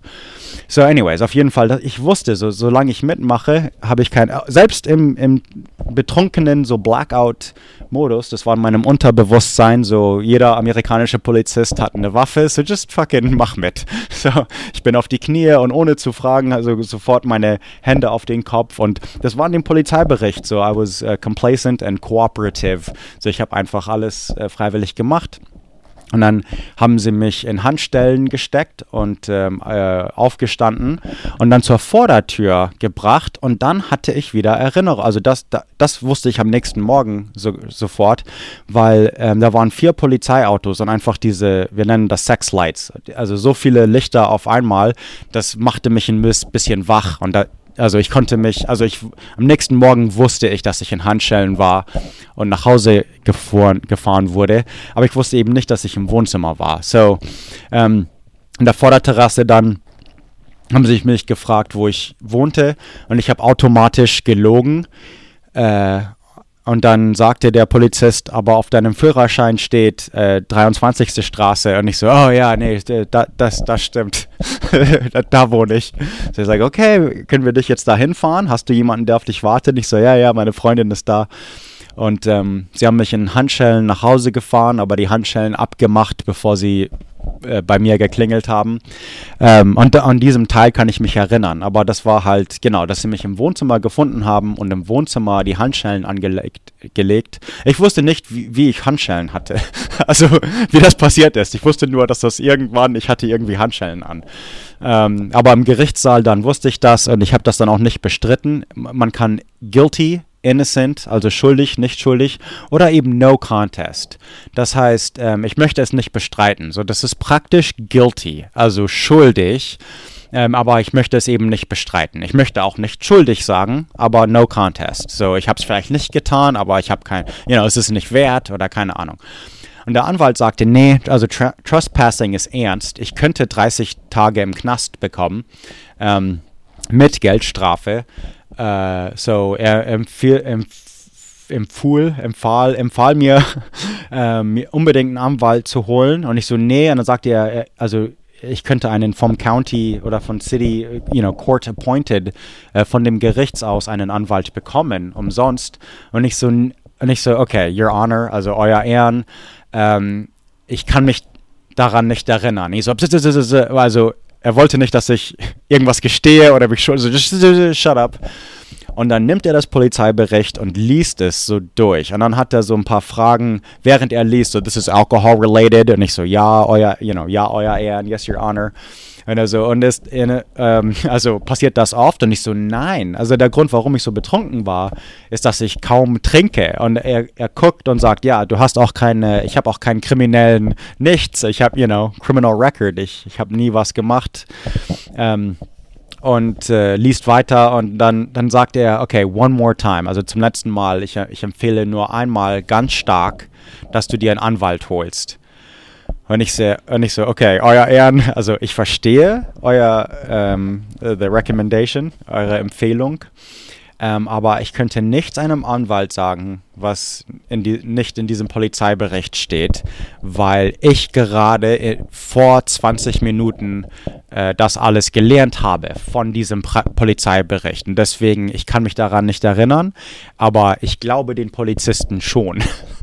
So ungefähr. Und dann hat er das zu Ende gelesen, also shut up, und zu Ende gelesen und dann so, okay. Und der letzte Satz war, vom Polizisten war, ich habe ihm aus Versehen Trespassing 2 gegeben. Ich hätte ihm Trespassing 1 geben können, was keine Misdemeanor ist, sondern ein Felony mit automatischer Gefängnisstrafe und so weiter. Und der Richter sah also, die Polizisten waren sehr nett zu mir und er sagte dann, oh, okay, du bist ein Student, also ich war ja an der Uni, und er so, ja, ich hatte also befristete irgendwie Genehmigung oder frei sein, wenn ich noch irgendwas Mist baue, dann kommt das obendrauf, also Bewährung, glaube ich, heißt das vielleicht. Für 1,5 Jahre. Das ist ja egal, weil im nächsten Jahr, also 2 Monate später bin ich nach Tschechien gezogen, so. Da war ich noch auf unbeaufsichtigste, whatever, auf jeden Fall. Anyways. Ja, das war also, Bayern habe ich eine viel längere Liste. Bayern hatte ich mindestens 3-mal mit Polizisten zu tun, also wo ich halt auch schuldig war, irgendwie, ganz klar. In EU ist meine Liste viel länger als in Amerika. Also was Strafbarkeit angeht und dumme Dinge, die Kinder machen. Das andere, was in meinem Buch mehrere Kapitel nimmt, ist, die Kapitel sind also das erste Mal, oder also 2005 oder so, bin ich mit 2 Frauen, mit 2 Freundinnen in die Ukraine und das muss ich doch irgendwann mal erzählt haben, oder? Aber also auf YouTube ist diese Geschichte auf Englisch. Ich weiß nicht, ob ich das jemals auf Deutsch erzählt habe, aber das kann doch nicht sein. Oh, okay, aber ich erzähle das jetzt hier. Ich hatte so einen Kurs genommen, also meinen ersten Monat in Prag für Englischlehrer sein, also Englisch als Fremdsprache. Und weil ich wollte halt Englischlehrer sein in Tschechien. Ich wusste ja nicht, was ich tun soll, so it's just like I'll teach people English. Und das war so ein Monat Kurs und da war, also viele Leute, aber unter ihnen eine Kanadierin und eine New Yorkerin. Und diese New Yorkerin, wir haben uns sehr gut, also ich habe mich mit den beiden sehr gut verstanden. Und wir hatten einen super Monat und viele Partys und Besaufen und Tschechien. Also wir waren alle neu in Prag und haben zusammen gefeiert und das Ganze und die Stadt erkundigt. Ich hatte auch 6 Mitbewohner, also das war eine wilde Zeit. Ich war 23, so es war eine sehr, sehr gute Zeit. Und in diesem Monat erzählt mir die New Yorkerin, die ich irgendwas sagen soll. Ich sollte sie irgendwie nennen. Ich nenne sie einfach Sarah. Sarah sagte mir, sie ist Jüdin und hat Verwandte in der Ukraine. Sie heißt mit Nachnamen irgendwas, ich sage einfach mal Jurkovic oder so. Und sagte, in dieser Kleinstadt in Chust hätte sie Leute mit den gleichen Nachnamen und die kennen ihren Vater, eigentlich ihren Großvater oder so, aber ihr Vater als Kind und also sie würden wissen, wer sie ist und ihre Mutter ist eigentlich irgendwie Prominente unter Israelis, weil sie schon also vor 48 da war und das Ganze und also lange Geschichte, die ich gar nicht so kenne. Und sie hat mich sehr aufgeklärt wie über das jüdische Leben in Brooklyn und so und 1000 Stories und ich fand das Ganze faszinierend, also es war sehr neu für mich. Und ich fand das Ganze faszinierend und sie wusste gar nicht, wo Oregon ist. Also sie dachte am Anfang, ich komme irgendwo aus dem mittleren Westen, like Minnesota und nicht irgendwie in der Nähe von Kalifornien oder 20 Meilen vom Ozean oder so, sondern halt Kansas oder so. Aber schließlich sagte sie, also es war fast am Ende, so letzte Abschlussfeier oder letzte Woche oder so. Und sie sagte, was ist eigentlich Jiddisch? Also also nicht Hebräisch, sondern Jiddisch ist ja eigentlich also ein deutsches Dialekt. Also ich weiß nicht, ob das kontrovers oder politisch inkorrekt ist oder wie man das sagen soll, aber Jiddisch für mich, also einfach persönlich von meiner Erfahrung, ist Jiddisch eigentlich ein süddeutsches, es ist bayerisch. Es ist sehr ähnlich wie Österreichisch, mit halt ein paar hebräischen Wörter, die ich nicht kenne, weil ich kein Jude bin, reingemischt und vielleicht ein bisschen Russisch, also irgendwelche slawischen Leihwörter, Polnisch, whatever, aber also 90% Deutsch mit einer komischen Grammatik und also ein bisschen komische Aussprache, weil es ist schon 1000 Jahre, also es hat sich in ihrer eigenen Dialekt gebildet, weil sie in Ghettos lebten, also weil sie abseits von der normalen Gesellschaft lebten. Das muss ich euch nicht erzählen. Das ist Schwachsinn, dass ich das gerade auf Deutsch erzähle. Aber das war halt die Frage. Und ich so, keine Ahnung, also jiddische Satz, den ich jemals gehört habe, kann ich übersetzen auf Englisch, also kein Problem. Also man könnte sagen, ich verstehe Jiddisch von Amerikanern gesprochen, weil die sowieso mit amerikanischem Akzent und ein bisschen langsamer und sowieso nur ein paar Sätze und immer wieder nur diese paar Sätze wiederholen. Und das versteht man halt. Also Simpsons hat Jiddisch, also man hört das halt bei uns in so Social Culture. Und ich so, klar, also nein, also, aber keine Ahnung. Sie sagte also, okay, verstanden. Also nein, also nicht, du sprichst kein Jiddisch offiziell, aber wie wär's denn, hättest du mal Lust Richtung Osten, also, Ukraine, Russland, keine Ahnung, erstmal ganz, so Slowakien, also Bratislava und dann Budapest, so Ungarn und dann schon Ukraine und dann halt so Lviv und Odessa und dann nach Rumänien zurück und ich nahm dann irgendwann mal so eine Serviette und diese Serviette ist wichtig. So, ich nahm eine Serviette und ich malte mit einem Stift diese Karte und unsere Route einfach aus dem Gedächtnis, so da ist Slowakien und da ist Ungarn und Ukraine ist da unten, da irgendwo ist das Schwarze Meer mit Odessa und dann Rumänien ist irgendwo da und ich meine Wien wird irgendwo am Rückweg sein, wir sind halt, genau, ja, also lustige Geschichte nach Bratislava, 1000 kleine Stories. Wir haben mit einem Hamburger ein Zimmer geteilt in Budapest, der an der Straße Feuer gesponnen, der hatte so Rasterzöpfe und wir waren in der Oper und er hat vor der Oper für Geld Feuerdinger, Tricks gemacht und und dann haben wir uns verabschiedet und sind über die Grenze. Und ein ganzes Kapitel heißt Brothel, also Bordell, weil direkt über der Grenze haben wir ein Zimmer gemietet für die Nacht. Wir wussten nicht wohin, wir hatten kein Auto und es war einfach also aus dem Zug und wir sind in der Ukraine und was jetzt? Und irgendwo am Bahnhof sagte jemand, ja, gegenüber ist ein, also da haben sie Zimmer. Aber das waren eigentlich Zimmer für die Stunde und also unten Erdgeschoss war eine Disco, also ein bisschen, also ukrainisch und also osteuropäisch mäßig und dann oben waren halt Zimmer, die eigentlich so für die Stunde oder so gedacht waren, aber sie haben uns einen Preis gemacht für über Nacht und das Ganze hatte einen Geruch und das werde ich nie vergessen und whatever, wir haben über die Decken geschlafen und haben uns halt wie Schnitzel gefreut, dass wir in der Ukraine sind. Like, yay, wir haben es geschafft. Und am nächsten Morgen haben wir ein Taxi gerufen und rein zufällig, also 2 Kapitel weiter heißt das russische Separatisten. Also ich will schon irgendwo hin mit dieser Geschichte. So I'm sorry, dass ich mir da Zeit lasse. Aber es kam ein Taxi. Und wir hatten echt keine Ahnung. Wir hatten einen Nachnamen aufgeschrieben, meine Serviette als Landkarte und eine Stadt aufgeschrieben. Nicht mal auf Cyrillisch, nicht mal auf Ukrainisch, sondern halt, just fucking Chust. Also wir müssen nach Chust. Und der Taxifahrer, also wir erstmal so, fucking Synagoge. Wissen Sie, wo eine Synagoge ist? Und so mit 2 Sätzen Englisch, oder sogar auf Tschechisch, like Kedeje Synagoge.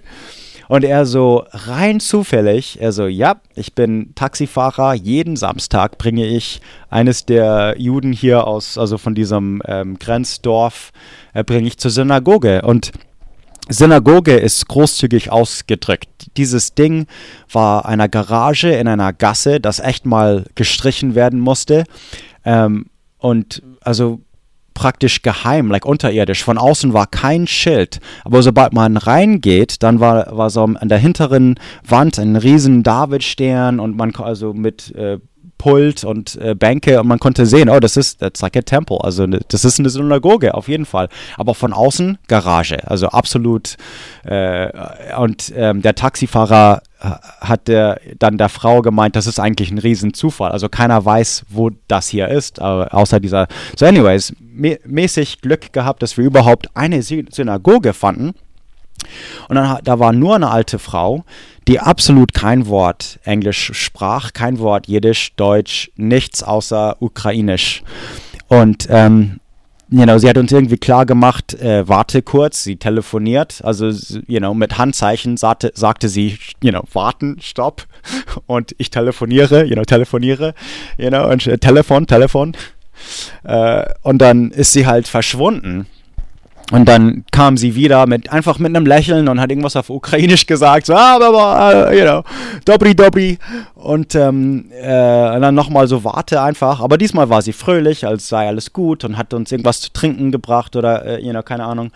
Und dann kam jemand und sie hat erstmal nur einen Übersetzer angerufen, anscheinend. Und dann kam jemand mit einem, like, wie sagt man, dieses, like, Yarmulke, ja, like, dieses Dings am Kopf, also ein, Kopfbedeckung. Und, aber schon eigentlich so ein schicken Hemd und Mantel und so. Und kam rein und so, yes, I speak English. Und hat halt, also verstanden, dass wir Verwandte suchen von Sarah und wir nach Hust wollen. Und er so, und er einfach so, ja, ich kenne die Jurkoviches. Und ja, er reibt sich an seinem Magen, während er sagt, ich besitze Grundstück in Brooklyn. Also, like, I have property in Brooklyn. Also, die Welt ist sehr klein. Er weiß genau, wer Sarahs Mutter ist. Und also, wer weiß das nicht? Und er ist regelmäßig in New York und sagt, absolut kein Problem. Er würde uns kostenlos auf der Stelle einen Fahrer, also einen Autofahrer, besorgen. Und nimmt sein Handy raus und ruft einmal an und sagt irgendwas auf Ukrainisch und sagt, zack, Viertelstunde oder 5 Minuten oder whatever it was. Also wir mussten gar nicht lange warten. Und dann kam einer, ein sehr stolzer Mercedes-Fahrer, bisschen dicker als der zweite, mit einer Yankees, also New York Yankees, like Baseball-Kappe und sprach kein Wort Englisch. Aber der andere zeigte irgendwie auf mich und sagte Jiddisch. Und I was like, okay, fuck it, das geht los. Er sprach also perfekt Ukrainisch und es stellt sich raus, sein Jiddisch war das beste Jiddisch, das ich jemals hörte. So ein Mercedes-Fahrer in Ukraine. So, wir hatten also eine, keine Ahnung, 2-3 Stunden Autofahrt vor uns. Aber er halt so mega fröhlich und freundlich, so, nee, ist nicht weit und kein Problem. Und er hat unser Geld nicht akzeptiert. Er musste einmal tanken und das war absolut kostenlos und wir konnten nichts sagen. Und ich saß vorne, weil ich der Übersetzer war. Oh Mann. Und die 2 Frauen saßen hinten. Und weil sein Jiddisch sehr gut war, war das wirklich, also ich musste alles, also ich konnte jetzt gut üben auf die Verwandte, weil was wir jetzt noch nicht wussten, ist, die Verwandten sprachen Jiddisch, aber nicht sehr gut. So, es war schon ein bisschen rostig so. Das war nicht so, Umgang, das war nicht so, tägliche Sprache. Aber dieser Autofahrer konnte deutlich besser Jiddisch also das beste Jiddisch, das ich jemals gehört habe. Und wir unterhielten uns. Und ich konnte also von ihm lernen, dass es schon, also es würde mir gut tun, wenn ich versuche, etwas bayerischer zu sagen. Und,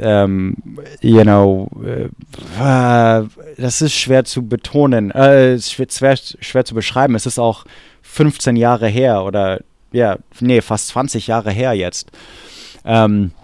Ich kann mich an ein paar Beispiele erinnern, aber ich weiß, dass er war mal in Oregon und ich kann mich erinnern an, was er mir erzählte. Und ich habe nur versucht zu lernen, also sein Dialekt zu hören und das irgendwie zu entziffern, dass ich das irgendwie nachahmen kann. Also wo ist das Muster? Was ist das? Wie macht man das? Und er erzählt mir aber, er war in Oregon und ist sogar zur Küste gefahren einmal. Und das heißt, er ist entweder Highway 20 oder die 22, wo ich jetzt wohne. Also wenn ich hier nach links gucke, mein Fenster raus, dann sehe ich die 22. Und das ist, also was für eine kleine Welt. But er sagt mir, dieses nächste Tal, es ist wunderschön. Also Ukraine ist auch wunderschön, aber er erzählt, er ist sehr stolz auf Ukraine, das ist so ganz weit im westlich, also an der Grenze mit Ungarn. Und er sagt mir, wie wunderschön alles ist, aber das kann ich ja schätzen, weil es ist Oregon sehr ähnlich. Und er sagte, wenn man Richtung Westen fährt, so Richtung Newport oder Lincoln City, es ist genau so, warte, über den nächsten Hügel, stell dir vor, wir sind in der Coastal Range und, fahren Richtung Küste. Und wir fahren über den nächsten Hügel und er sagt, ja, guck, das ist genau wie, und das natürlich, und er hat recht, das ist genau wie Oregon. Und ich kann mich daran erinnern, dass wir uns, dass er ganz stolz so durch Amerika gereist hat. Aber wir sind dann angekommen und er übergibt uns dann so zu den Verwandten und erklärt nochmal auf Ukrainisch ganz schnell, so wer Sarah ist und wer ihre Mutter ist und dass sie den gleichen Nachnamen hat wie die anderen. Und dann legen sie erstmal, also sie setzen uns zum Tisch und sie setzen sich so auf die Couch oder auf die Sessel, so in der Ecke eher.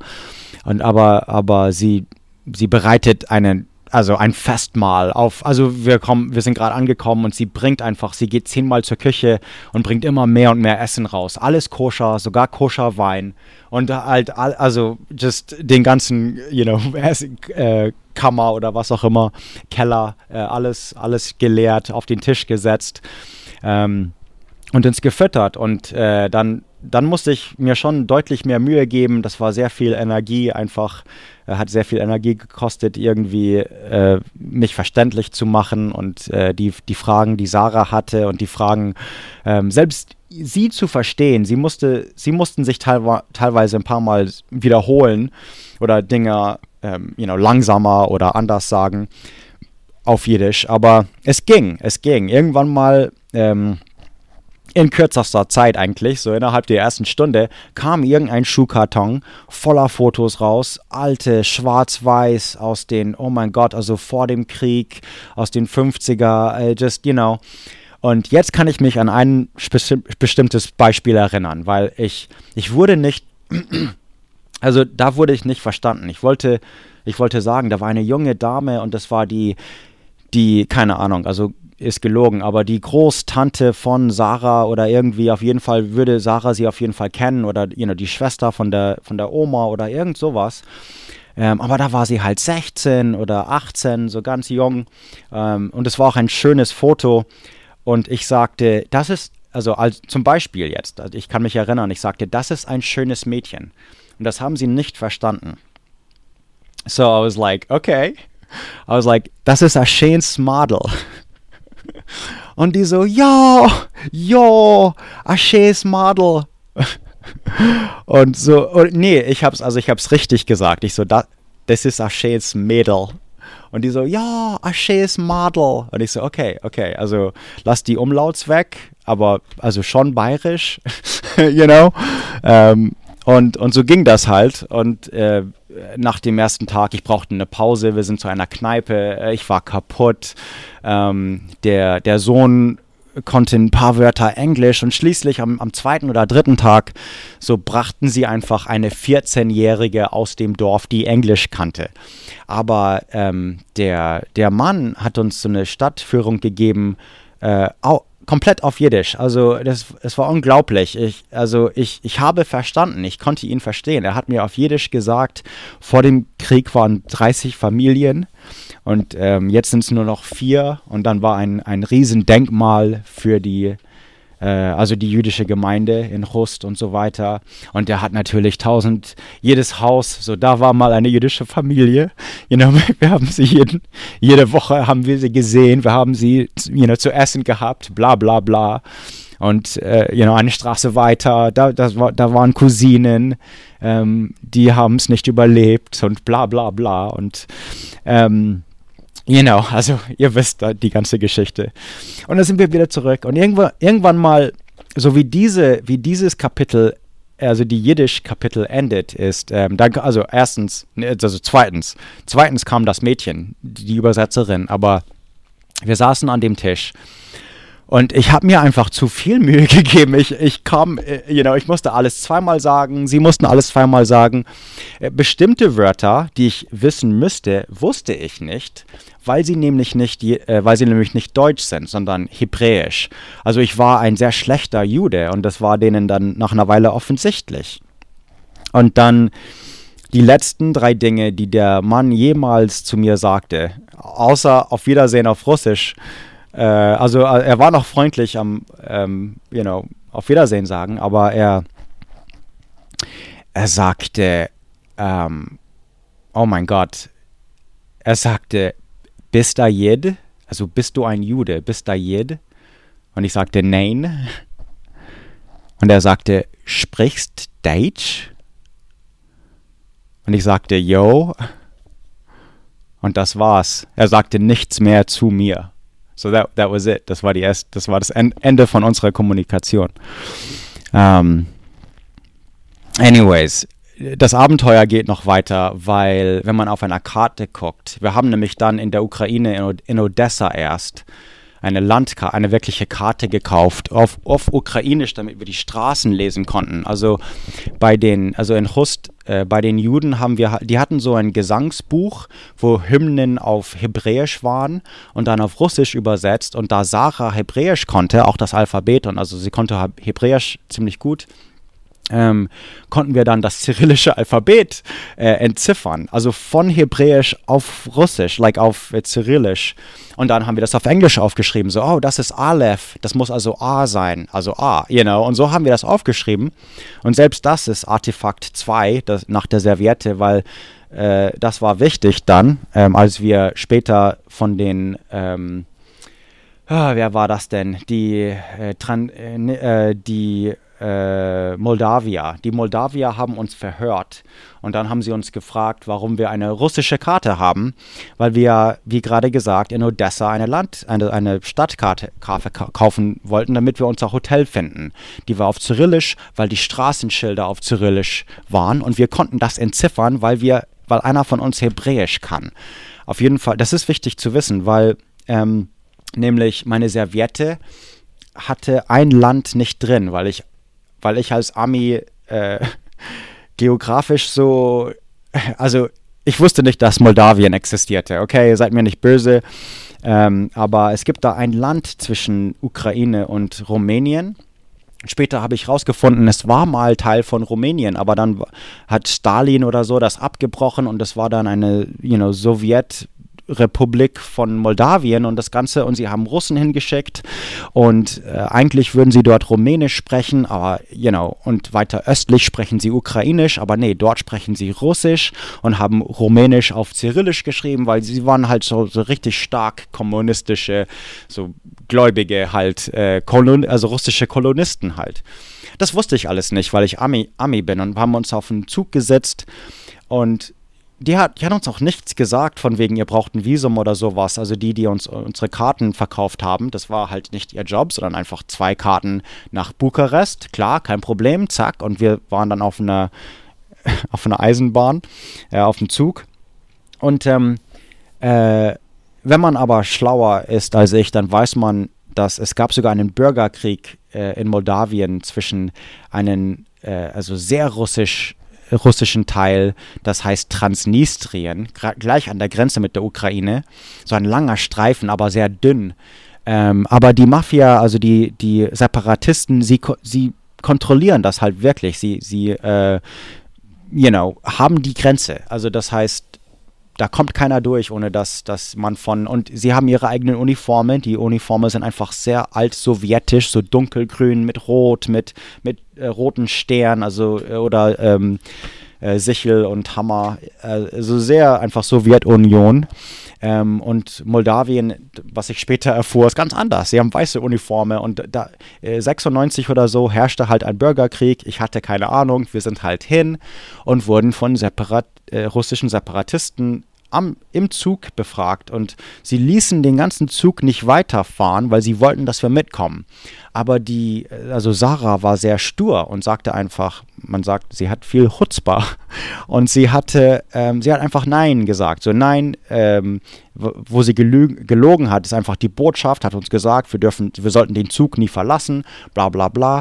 Und diese Russen haben unsere Pässe genommen und wollten es nicht zurückgeben, sind vom Zug weg und haben unsere Pässe gewedelt und so, mitkommen.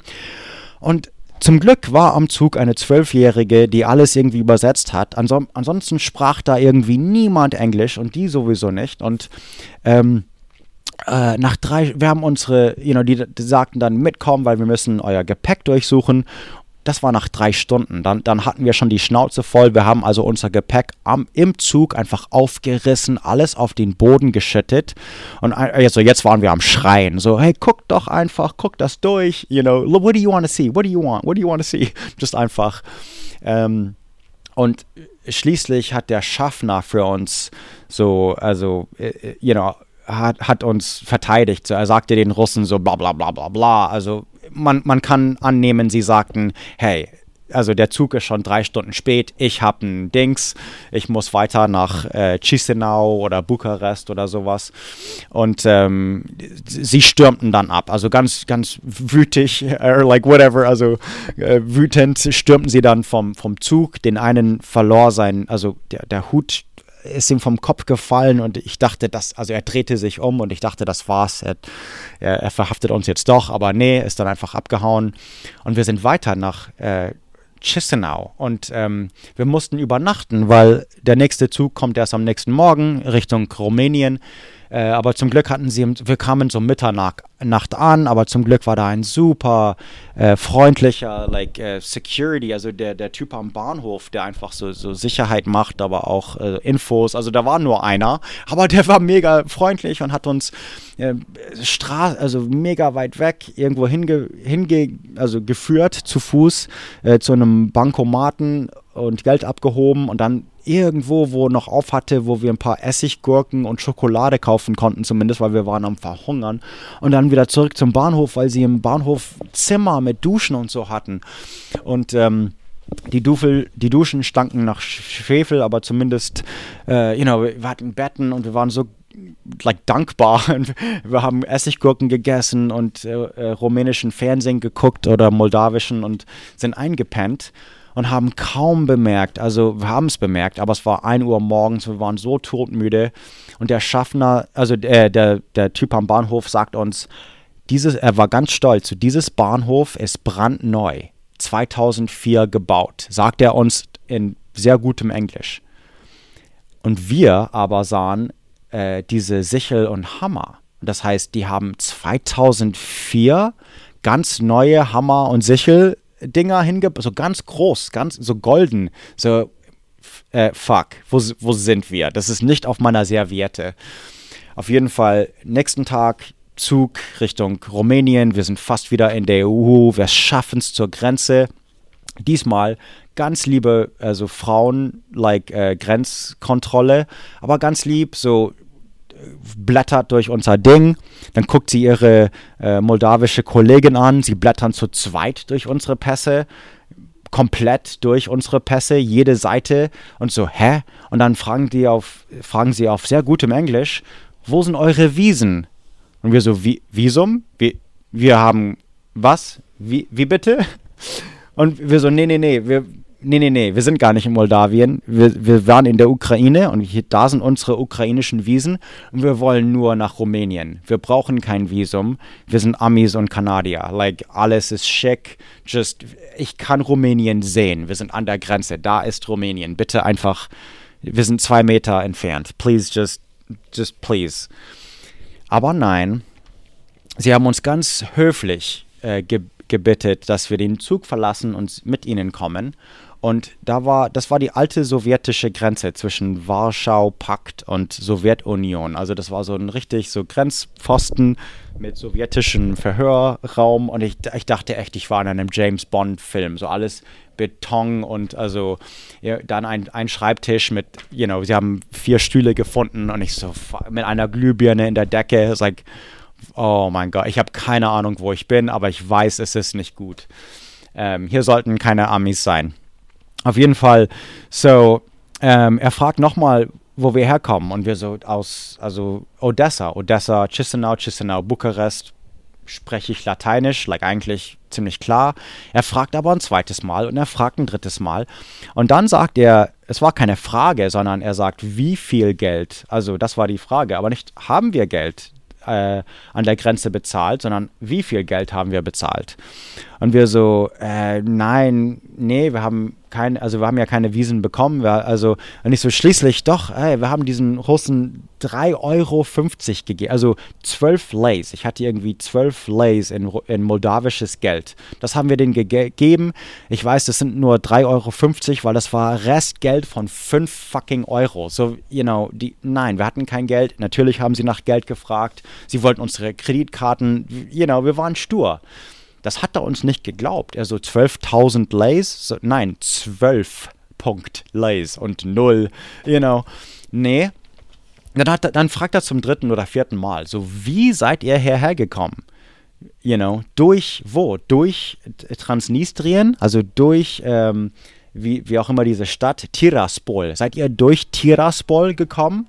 Und wir so, keine Ahnung, also wie der Zug halt fährt. Wir sind nicht mit dem Auto gefahren, sondern wir fragen dich, wie fährt denn der Zug? Also, wenn der Zug durch Tiraspol fährt, dann sind wir natürlich selbstverständlich, oh mein Gott, wir haben die Welt nicht mehr verstanden, geschweige denn von seinem Englisch, what? Und schließlich einfach so, oh mein Gott, wie bescheuert bist du? Entschuldigung, wie bescheuert sind sie? Und wir haben also die Karte rausgenommen von Odessa, aber auf der Rückseite war halt ganz Ukraine und weil Ukraine diese Form hat, war ganz Moldawien mit drin, weil es so ein kleiner Streifen Land ist, mit Rumänien, halb Rumänien mit drin, so just boom. Also und auf der Odessa-Seite war es sogar, man kann sehen, wo die Eisenbahn läuft und ich zeige halt mit dem Finger so, da ist Tiraspol, dieser Karte nach führt die Eisenbahn direkt durch. Was wollen Sie denn? Also, what? Und dann sagt er, warum ist diese Karte auf Russisch? Oh mein Gott, ihr spricht Russisch? Und dann sagt er halt irgendwas auf Russisch und sagt, niet, absolut nicht, kein Wort. Kaum Tschechisch, wir sind schlechte Tschechisch-Studenten. Und, aber diese Karte ist auf Russisch. Warum ist diese Karte auf Russisch? Und ich so, also Odessa, es ist nicht Russisch, es ist ukrainisch. Das ist ein bisschen rassistisch. Aber aber es ist auf Ukrainisch, weil die Straßenschilder in Odessa auf Ukrainisch sind. Und wir müssen ja wissen, wo unser Hotel ist. Like, das ist doch, aber ihr spricht Russisch. Und dann fragte er so direkt konkret so, warum könnt ihr diese Karte lesen? Und dann zack, Exemplar 2. Also dann kam dieses Blatt Papier raus, wo Hebräisch von diesen, wir nein, aber wir haben eine hebräische Hymne, Gesangsbuch gefunden. Sie spricht Hebräisch und also wir haben hier ist das hebräische Alphabet, da ist Cyrillisch und da ist Englisch und dann, vor dem Gesicht gewedelt, like, this is how we speak fucking Ukrainian, like wir müssen die Karte entziffern. So, also okay, also er würde uns ja glauben, aber ohne Visum kann er uns nicht das Land verlassen lassen. So, wir müssen eine halbe Stunde entfernt an der Grenze mit Rumänien ist eine Botschaft. Da ist jemand, der das der hat diese Autorität, der hat das richtige Stempel und wenn er sagt, dass wir können, dann dürfen wir. Er ruft an, die sagen, wir machen in einer halben Stunde zu, denn es ist schon 12:30. Also ruft er uns ein Taxi. Der Taxifahrer sagt, wenn ich alle Geschwindigkeitsbegrenzungen ignoriere, schaffe ich es absolut in einer halben Stunde. Und der Mann sagt, okay, Sie haben Erlaubnis. Und wir sind geflogen auf diesen osteuropäischen Straßen, also in einem Skoda oder Lada oder keine Ahnung. Und geklappert, so schnell er konnte, wahrscheinlich 130. Und wir haben es sogar geschafft. Aber der Typ sagte, nee, ohne Wiesen, nee, tut mir leid, Sie müssen doch vor Gericht in der Hauptstadt, und das ist nur in der Hauptstadt, also wir müssen zurück nach Chisinau. Und der Taxifahrer sagt, hey, kein Problem, das ganze Land, ich kann durch das ganze Land von Westen nach Osten in 2 Stunden. In Chisinau bin ich in 1 Stunde da. Und wir sagen, okay, und wie viel kostet das? Er so, durch das halbe Land 30 Euro. Wir so, oh, okay, Spießer, aber, wir geben ihm 40 Euro und 130 km/h durch das halbe Land. Und dann sieht uns der ganz freundliche Bahnhofstyp wieder und, was like, oh, seid ihr wieder da? Und bucht uns die gleichen Zimmer wieder und, ganz lieb. Und am nächsten Tag wir mussten also irgendwie 3 Tage warten, weil es war an einem Samstag oder Freitag und Botschaft machte an einem Montag auf. Ich glaube, die hatten irgend so ein Notrufding, das wir machen konnten, aber wir waren bescheuert und dachten, wir mussten 3 Tage warten. Haben ein Internetcafé gefunden, haben nach Hause geemailt und so, hey, also, es kann sein, dass wir einen Anwalt brauchen. Ich habe keine Ahnung. Wir sind in einem Land, die uns nicht rauslassen. Nur so, ja, ansonsten, also das Wein hier ist toll. Das teuerste Wein in Chisinau kostet 4 Euro und Moldawien ist ein Weinland. Die haben das Weltrekord für längsten Weinkeller der Welt mit über 3 Kilometer oder so unterirdisch und das ist sogar doppelt so cool, weil es von den Templerrittern gebaut wurde. So, Moldawien ist like, it's fine. Also auf jeden Fall haben wir gut gegessen und wir sind dann zu jedes Hotel in der Innenstadt, diese alten kommunistischen Hotels und jedes Mal so no Visa, no room. Also sie haben unsere Pässe angeguckt an der Rezeption und ohne Visum durften wir in keinem Hotel bleiben, which was crazy. Also ich verstehe diese Art von Bürokratie nicht, aber okay. Dann sind wir also drittes Nacht nochmal im Bahnhof und dann am nächsten Morgen zur amerikanischen Botschaft und die Amis waren so cool, die haben sogar die Kanadierin mitgenommen und dann waren wir irgendwie 8 Stunden unterwegs. Sie haben uns einen Dolmetscher zugeteilt. Das war mega geil von der amerikanischen Botschaft.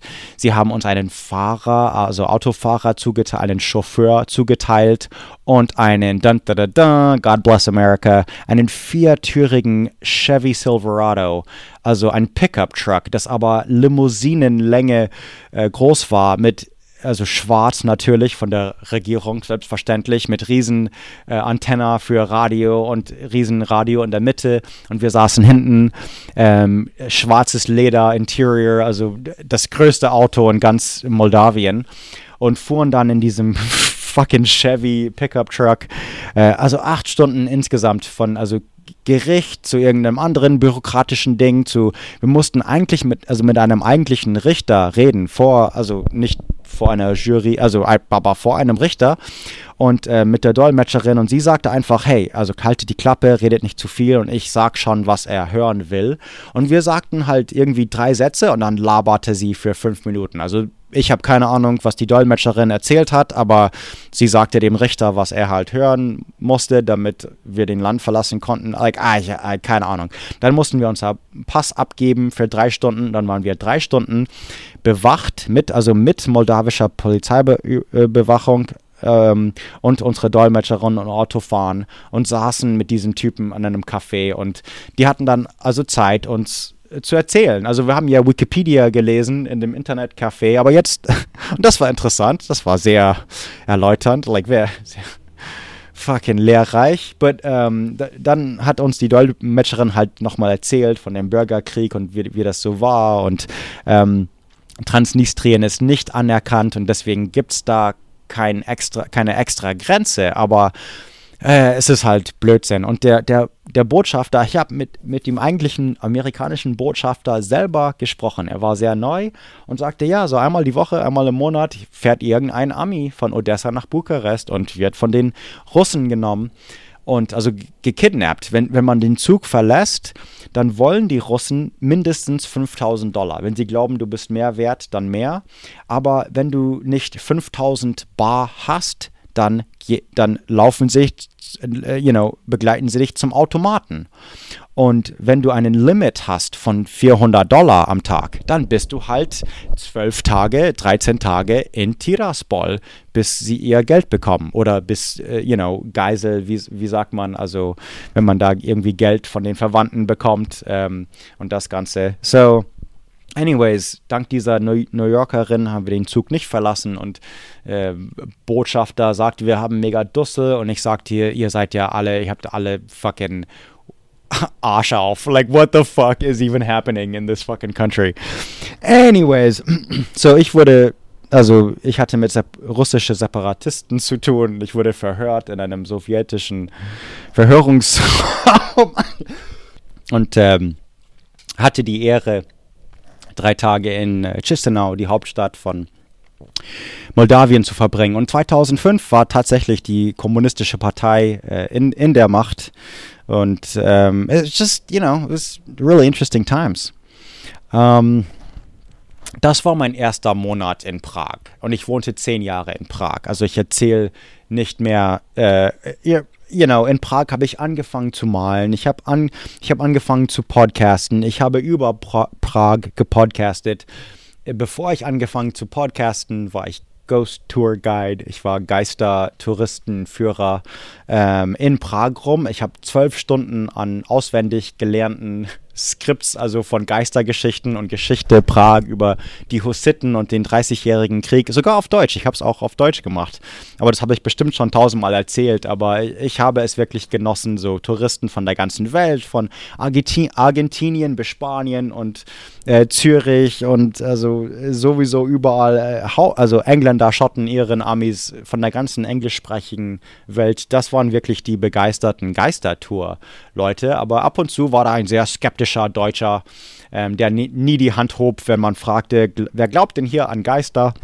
So, just, the best fucking time. Und da habe ich überwunden, dass ich vor Leuten reden kann und das Ganze und sowieso über Geschichte erzählen und so fing halt Podcasten an. Ja, genau. Und nach 10 Jahren bin ich nach Kalifornien gezogen und habe sofort angefangen, ein kleines Projekt zu erzählen auf Deutsch über amerikanische Geschichte, und das heißt Amerikaner für euch.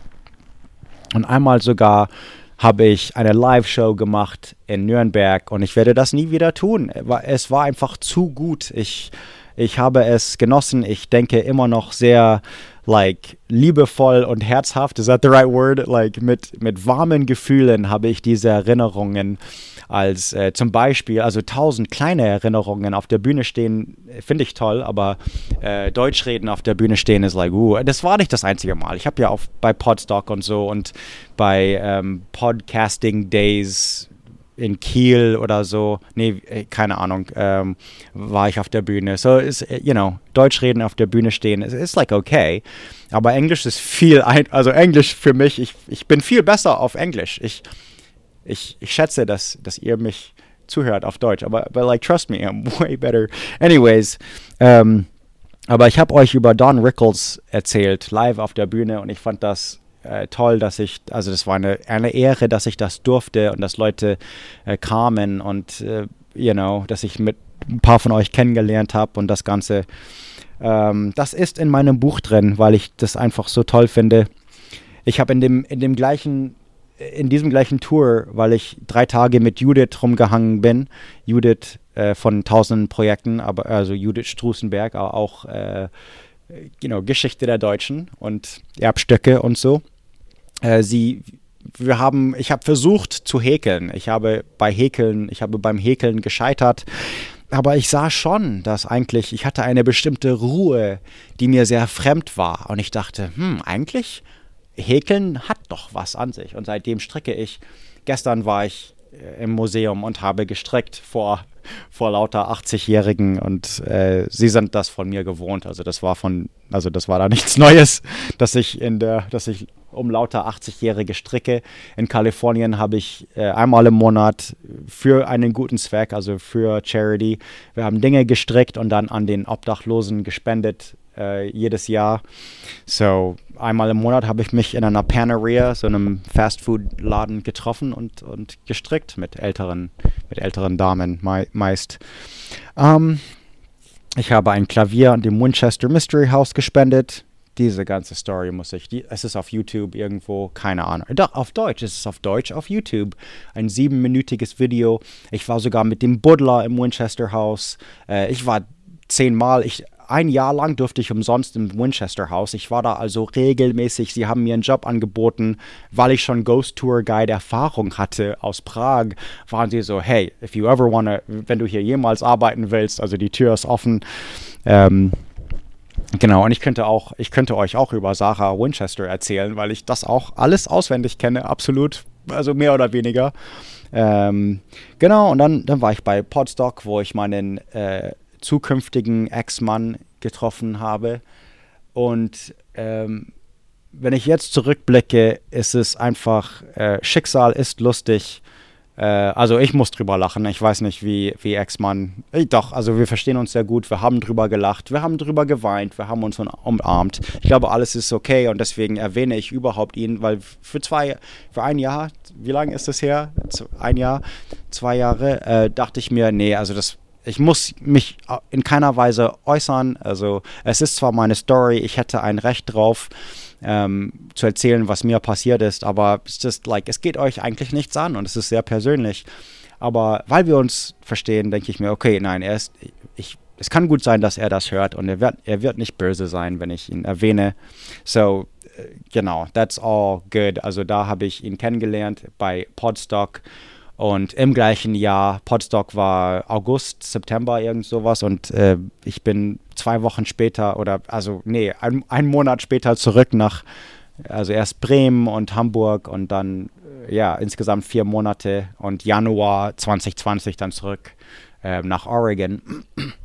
Und das war auch inmitten von, ich wollte mein ganzes Zeug, also nach Podstock und vor Hamburg, habe ich mein ganzes Zeug, ich bin 5-mal in 5 Wochen hin und her zwischen Kalifornien und Oregon, 5-mal Dinge von mir hin und her transportiert, also nicht hin und her, sondern her transportiert. Einmal Motorrad, einmal mit Trailer, einmal mit Schwester, einmal mit Kumpel. Ich hatte einfach ein ganzes Haushalt und das musste alles hier erstmal zu meiner Mutter und dann irgendwas damit tun und ja, das Ganze war Chaos und ich war arbeitslos für ein halbes Jahr oder so. Also ich war deprimiert, ich wollte nie wieder technische Redaktion tun. Es war eine irre Zeit und auch einfach sehr schwer. Aber ja, Ex-Mann hat eigentlich dieses Haus gefunden, also auf dem Markt, und mir einen Link geschickt, und ich bin mit meinem Real Estate Agent hergefahren, und da war eine sehr nette Indianerin mit einem Pferd, und ich war nicht das höchste Angebot, und ich habe sogar jemanden zufällig kennengelernt, der höher angeboten hat als ich, aber er wollte das Pferd nicht nehmen, und ich war dazu bereit, das Pferd zu nehmen. Und ich glaube, also ich sollte die ehemalige Besitzerin niemals begegnen, überhaupt nicht kennenlernen. Und ich glaube, das war dann eben doch Schicksal, dass ich das tat, weil sie mochte mich. Like, ich hab einfach gesagt, so, also sie war so, ja, ich finde es schön, wenn jemand jünger das haben würde, weil der mehr damit tun könnte. Und ich so, ich bin so eine Art Mensch, ich möchte einfach nur da sitzen und die Pflanzen wachsen, zusehen, whatever. And she was like, oh, really? Also sie hatte ein Eichhörnchen als Haustier, das auch noch eine Woche hier war, als ich einzog. Also ich habe eine Nacht neben einem Eichhörnchen im gleichen Zimmer verbracht. It's just fucking what? Like, ich habe schon komische Stories in meinem Leben. I don't know. Auf jeden Fall, ja, ich war in einem Autorennen, The Gambler 500. It is just the most fun. Irre Spaß. So good. Und schließlich mich ein bisschen eingebürgert. Nach 2 Jahren. Es hat wirklich schon wegen Covid, und dann war Harley hier und Ex-Mann und so viel Drama und Stress, und Ex-Mann ging's nicht gut. Harley war deprimiert. So, just fucking, erst als sie weg waren, dachte ich muss irgendwie in einer anderen Laufbahn kommen, wo ich regelmäßig aus dem Haus komme. So, ich war einmal die Woche einfach in der Kneipe, Bloody Mary, Cheeseburger, noch ein Bier, bis mich alle kannten, und also alle, and then, also das gleiche in dem Kifferladen, wo man Gras kauft, also ich könnte sie alle beim Namen nennen, und die andere Kneipe in Lincoln City, und schließlich so, sind Kneipen der richtige Weg, um hier, also das kostet ja auch Geld, also ein Cheeseburger, nichts gegen ein Bloody Mary und Cheeseburger, aber ich kann mir das auch nicht leisten, jeden Tag das zu tun, und einmal die Woche in einer Kneipe ist halt auch, und das sind halt Kneipenleute, es gibt andere Menschen, also, da trifft man nur Kneipenleute in Kneipen. So, dann dachte ich mir erst Bibliothek, weil da gibt es eine winzig kleine, super süße Bibliothek, die im 19. Jahrhundert eine Bank war. So die Leute, die Red Dead Redemption kennen und gespielt haben, genau so eine, da steht sogar Grand Rond Bank ganz oben, und das Tresor ist das Kinderbuchabteilung. Aber ich habe das Gefühl, ich habe das gerade erzählt, in dieser Miniserie.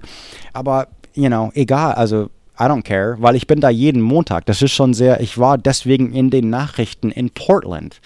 Eines Tages war ich plötzlich so, ich ging zum Tribal Center, und ich kam rein, und jemand, Travis, also nannte mich mal, und ich so, hä? And he's like, dude, you were in the news. Und ich so, und ich war beim Namen in den Nachrichten, und dann am nächsten Sonntag so, oh, hey, also in der Kirche, so, hey, you're famous, huh? Like, hey, Travis. Also plötzlich war ich, also in Kleinstadtverhältnissen zu Mini-Prominenten geworden, nur weil ich in einer Bibliothek rumhänge.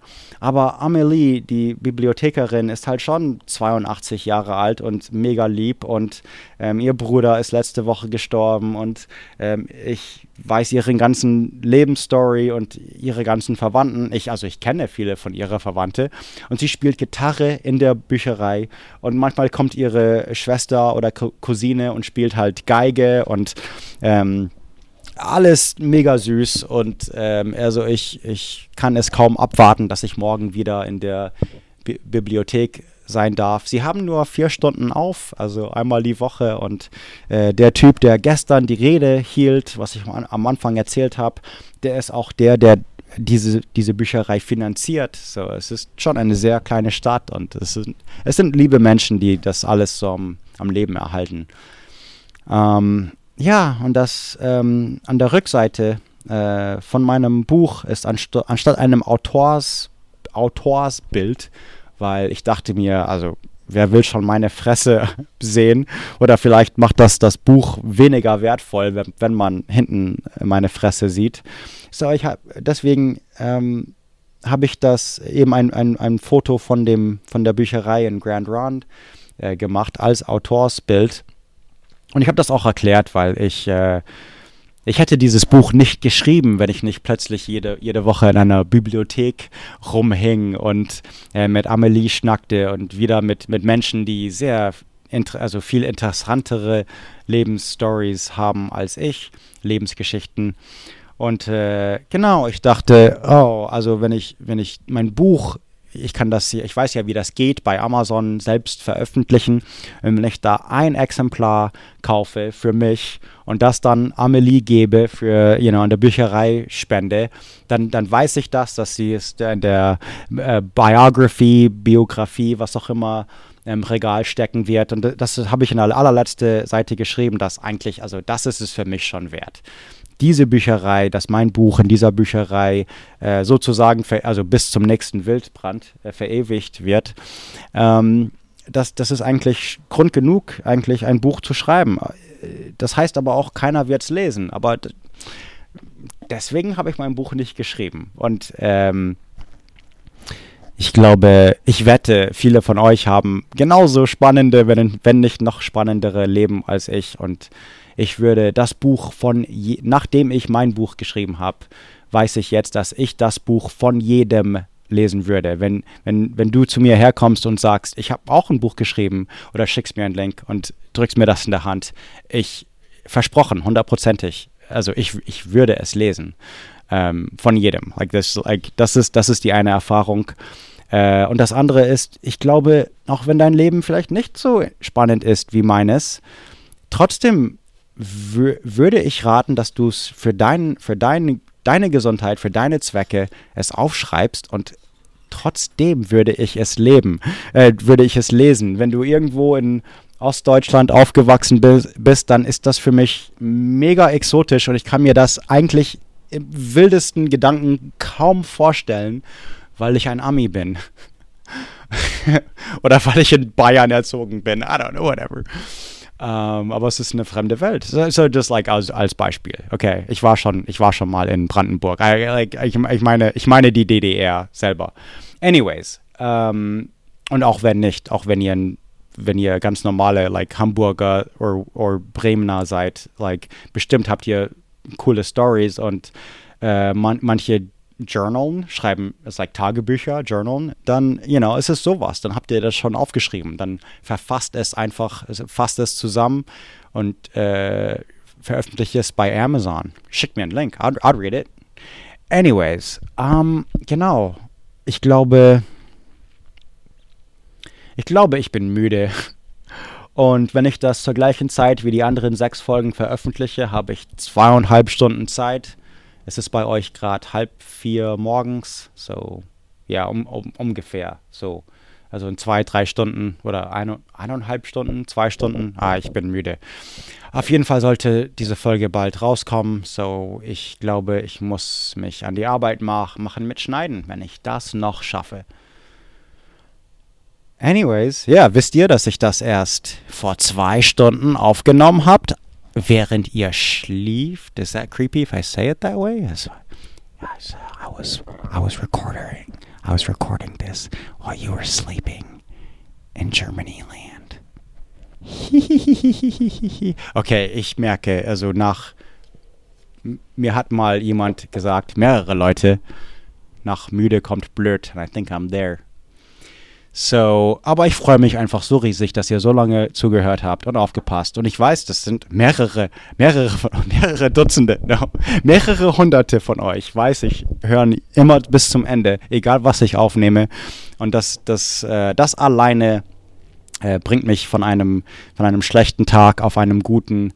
Dieser Gedanke alleine, das freut mich und ich bin jedes Mal dankbar. Auch mitten im letzten Jahr, als ich über ein Jahr lang nicht aufgenommen habe, hatte ich das Wissen, dass aber wenn ich aufnehmen würde, there's like 500, there's like 1,000, maybe even manchmal 2,000. Wow, die Comanche-Folge, hört mal auf. Also das habt ihr weitergesagt, weil da haben, fast 10.000 Leute zugehört. Like normalerweise ist es like 5-mal mehr als, oder ja, 3 bis 5-mal mehr als meine normalen Zahlen. So like, vielen Dank. Wenn das kein Fehler ist bei meinem Hoster, then just fucking, yeah, it's fucking awesome.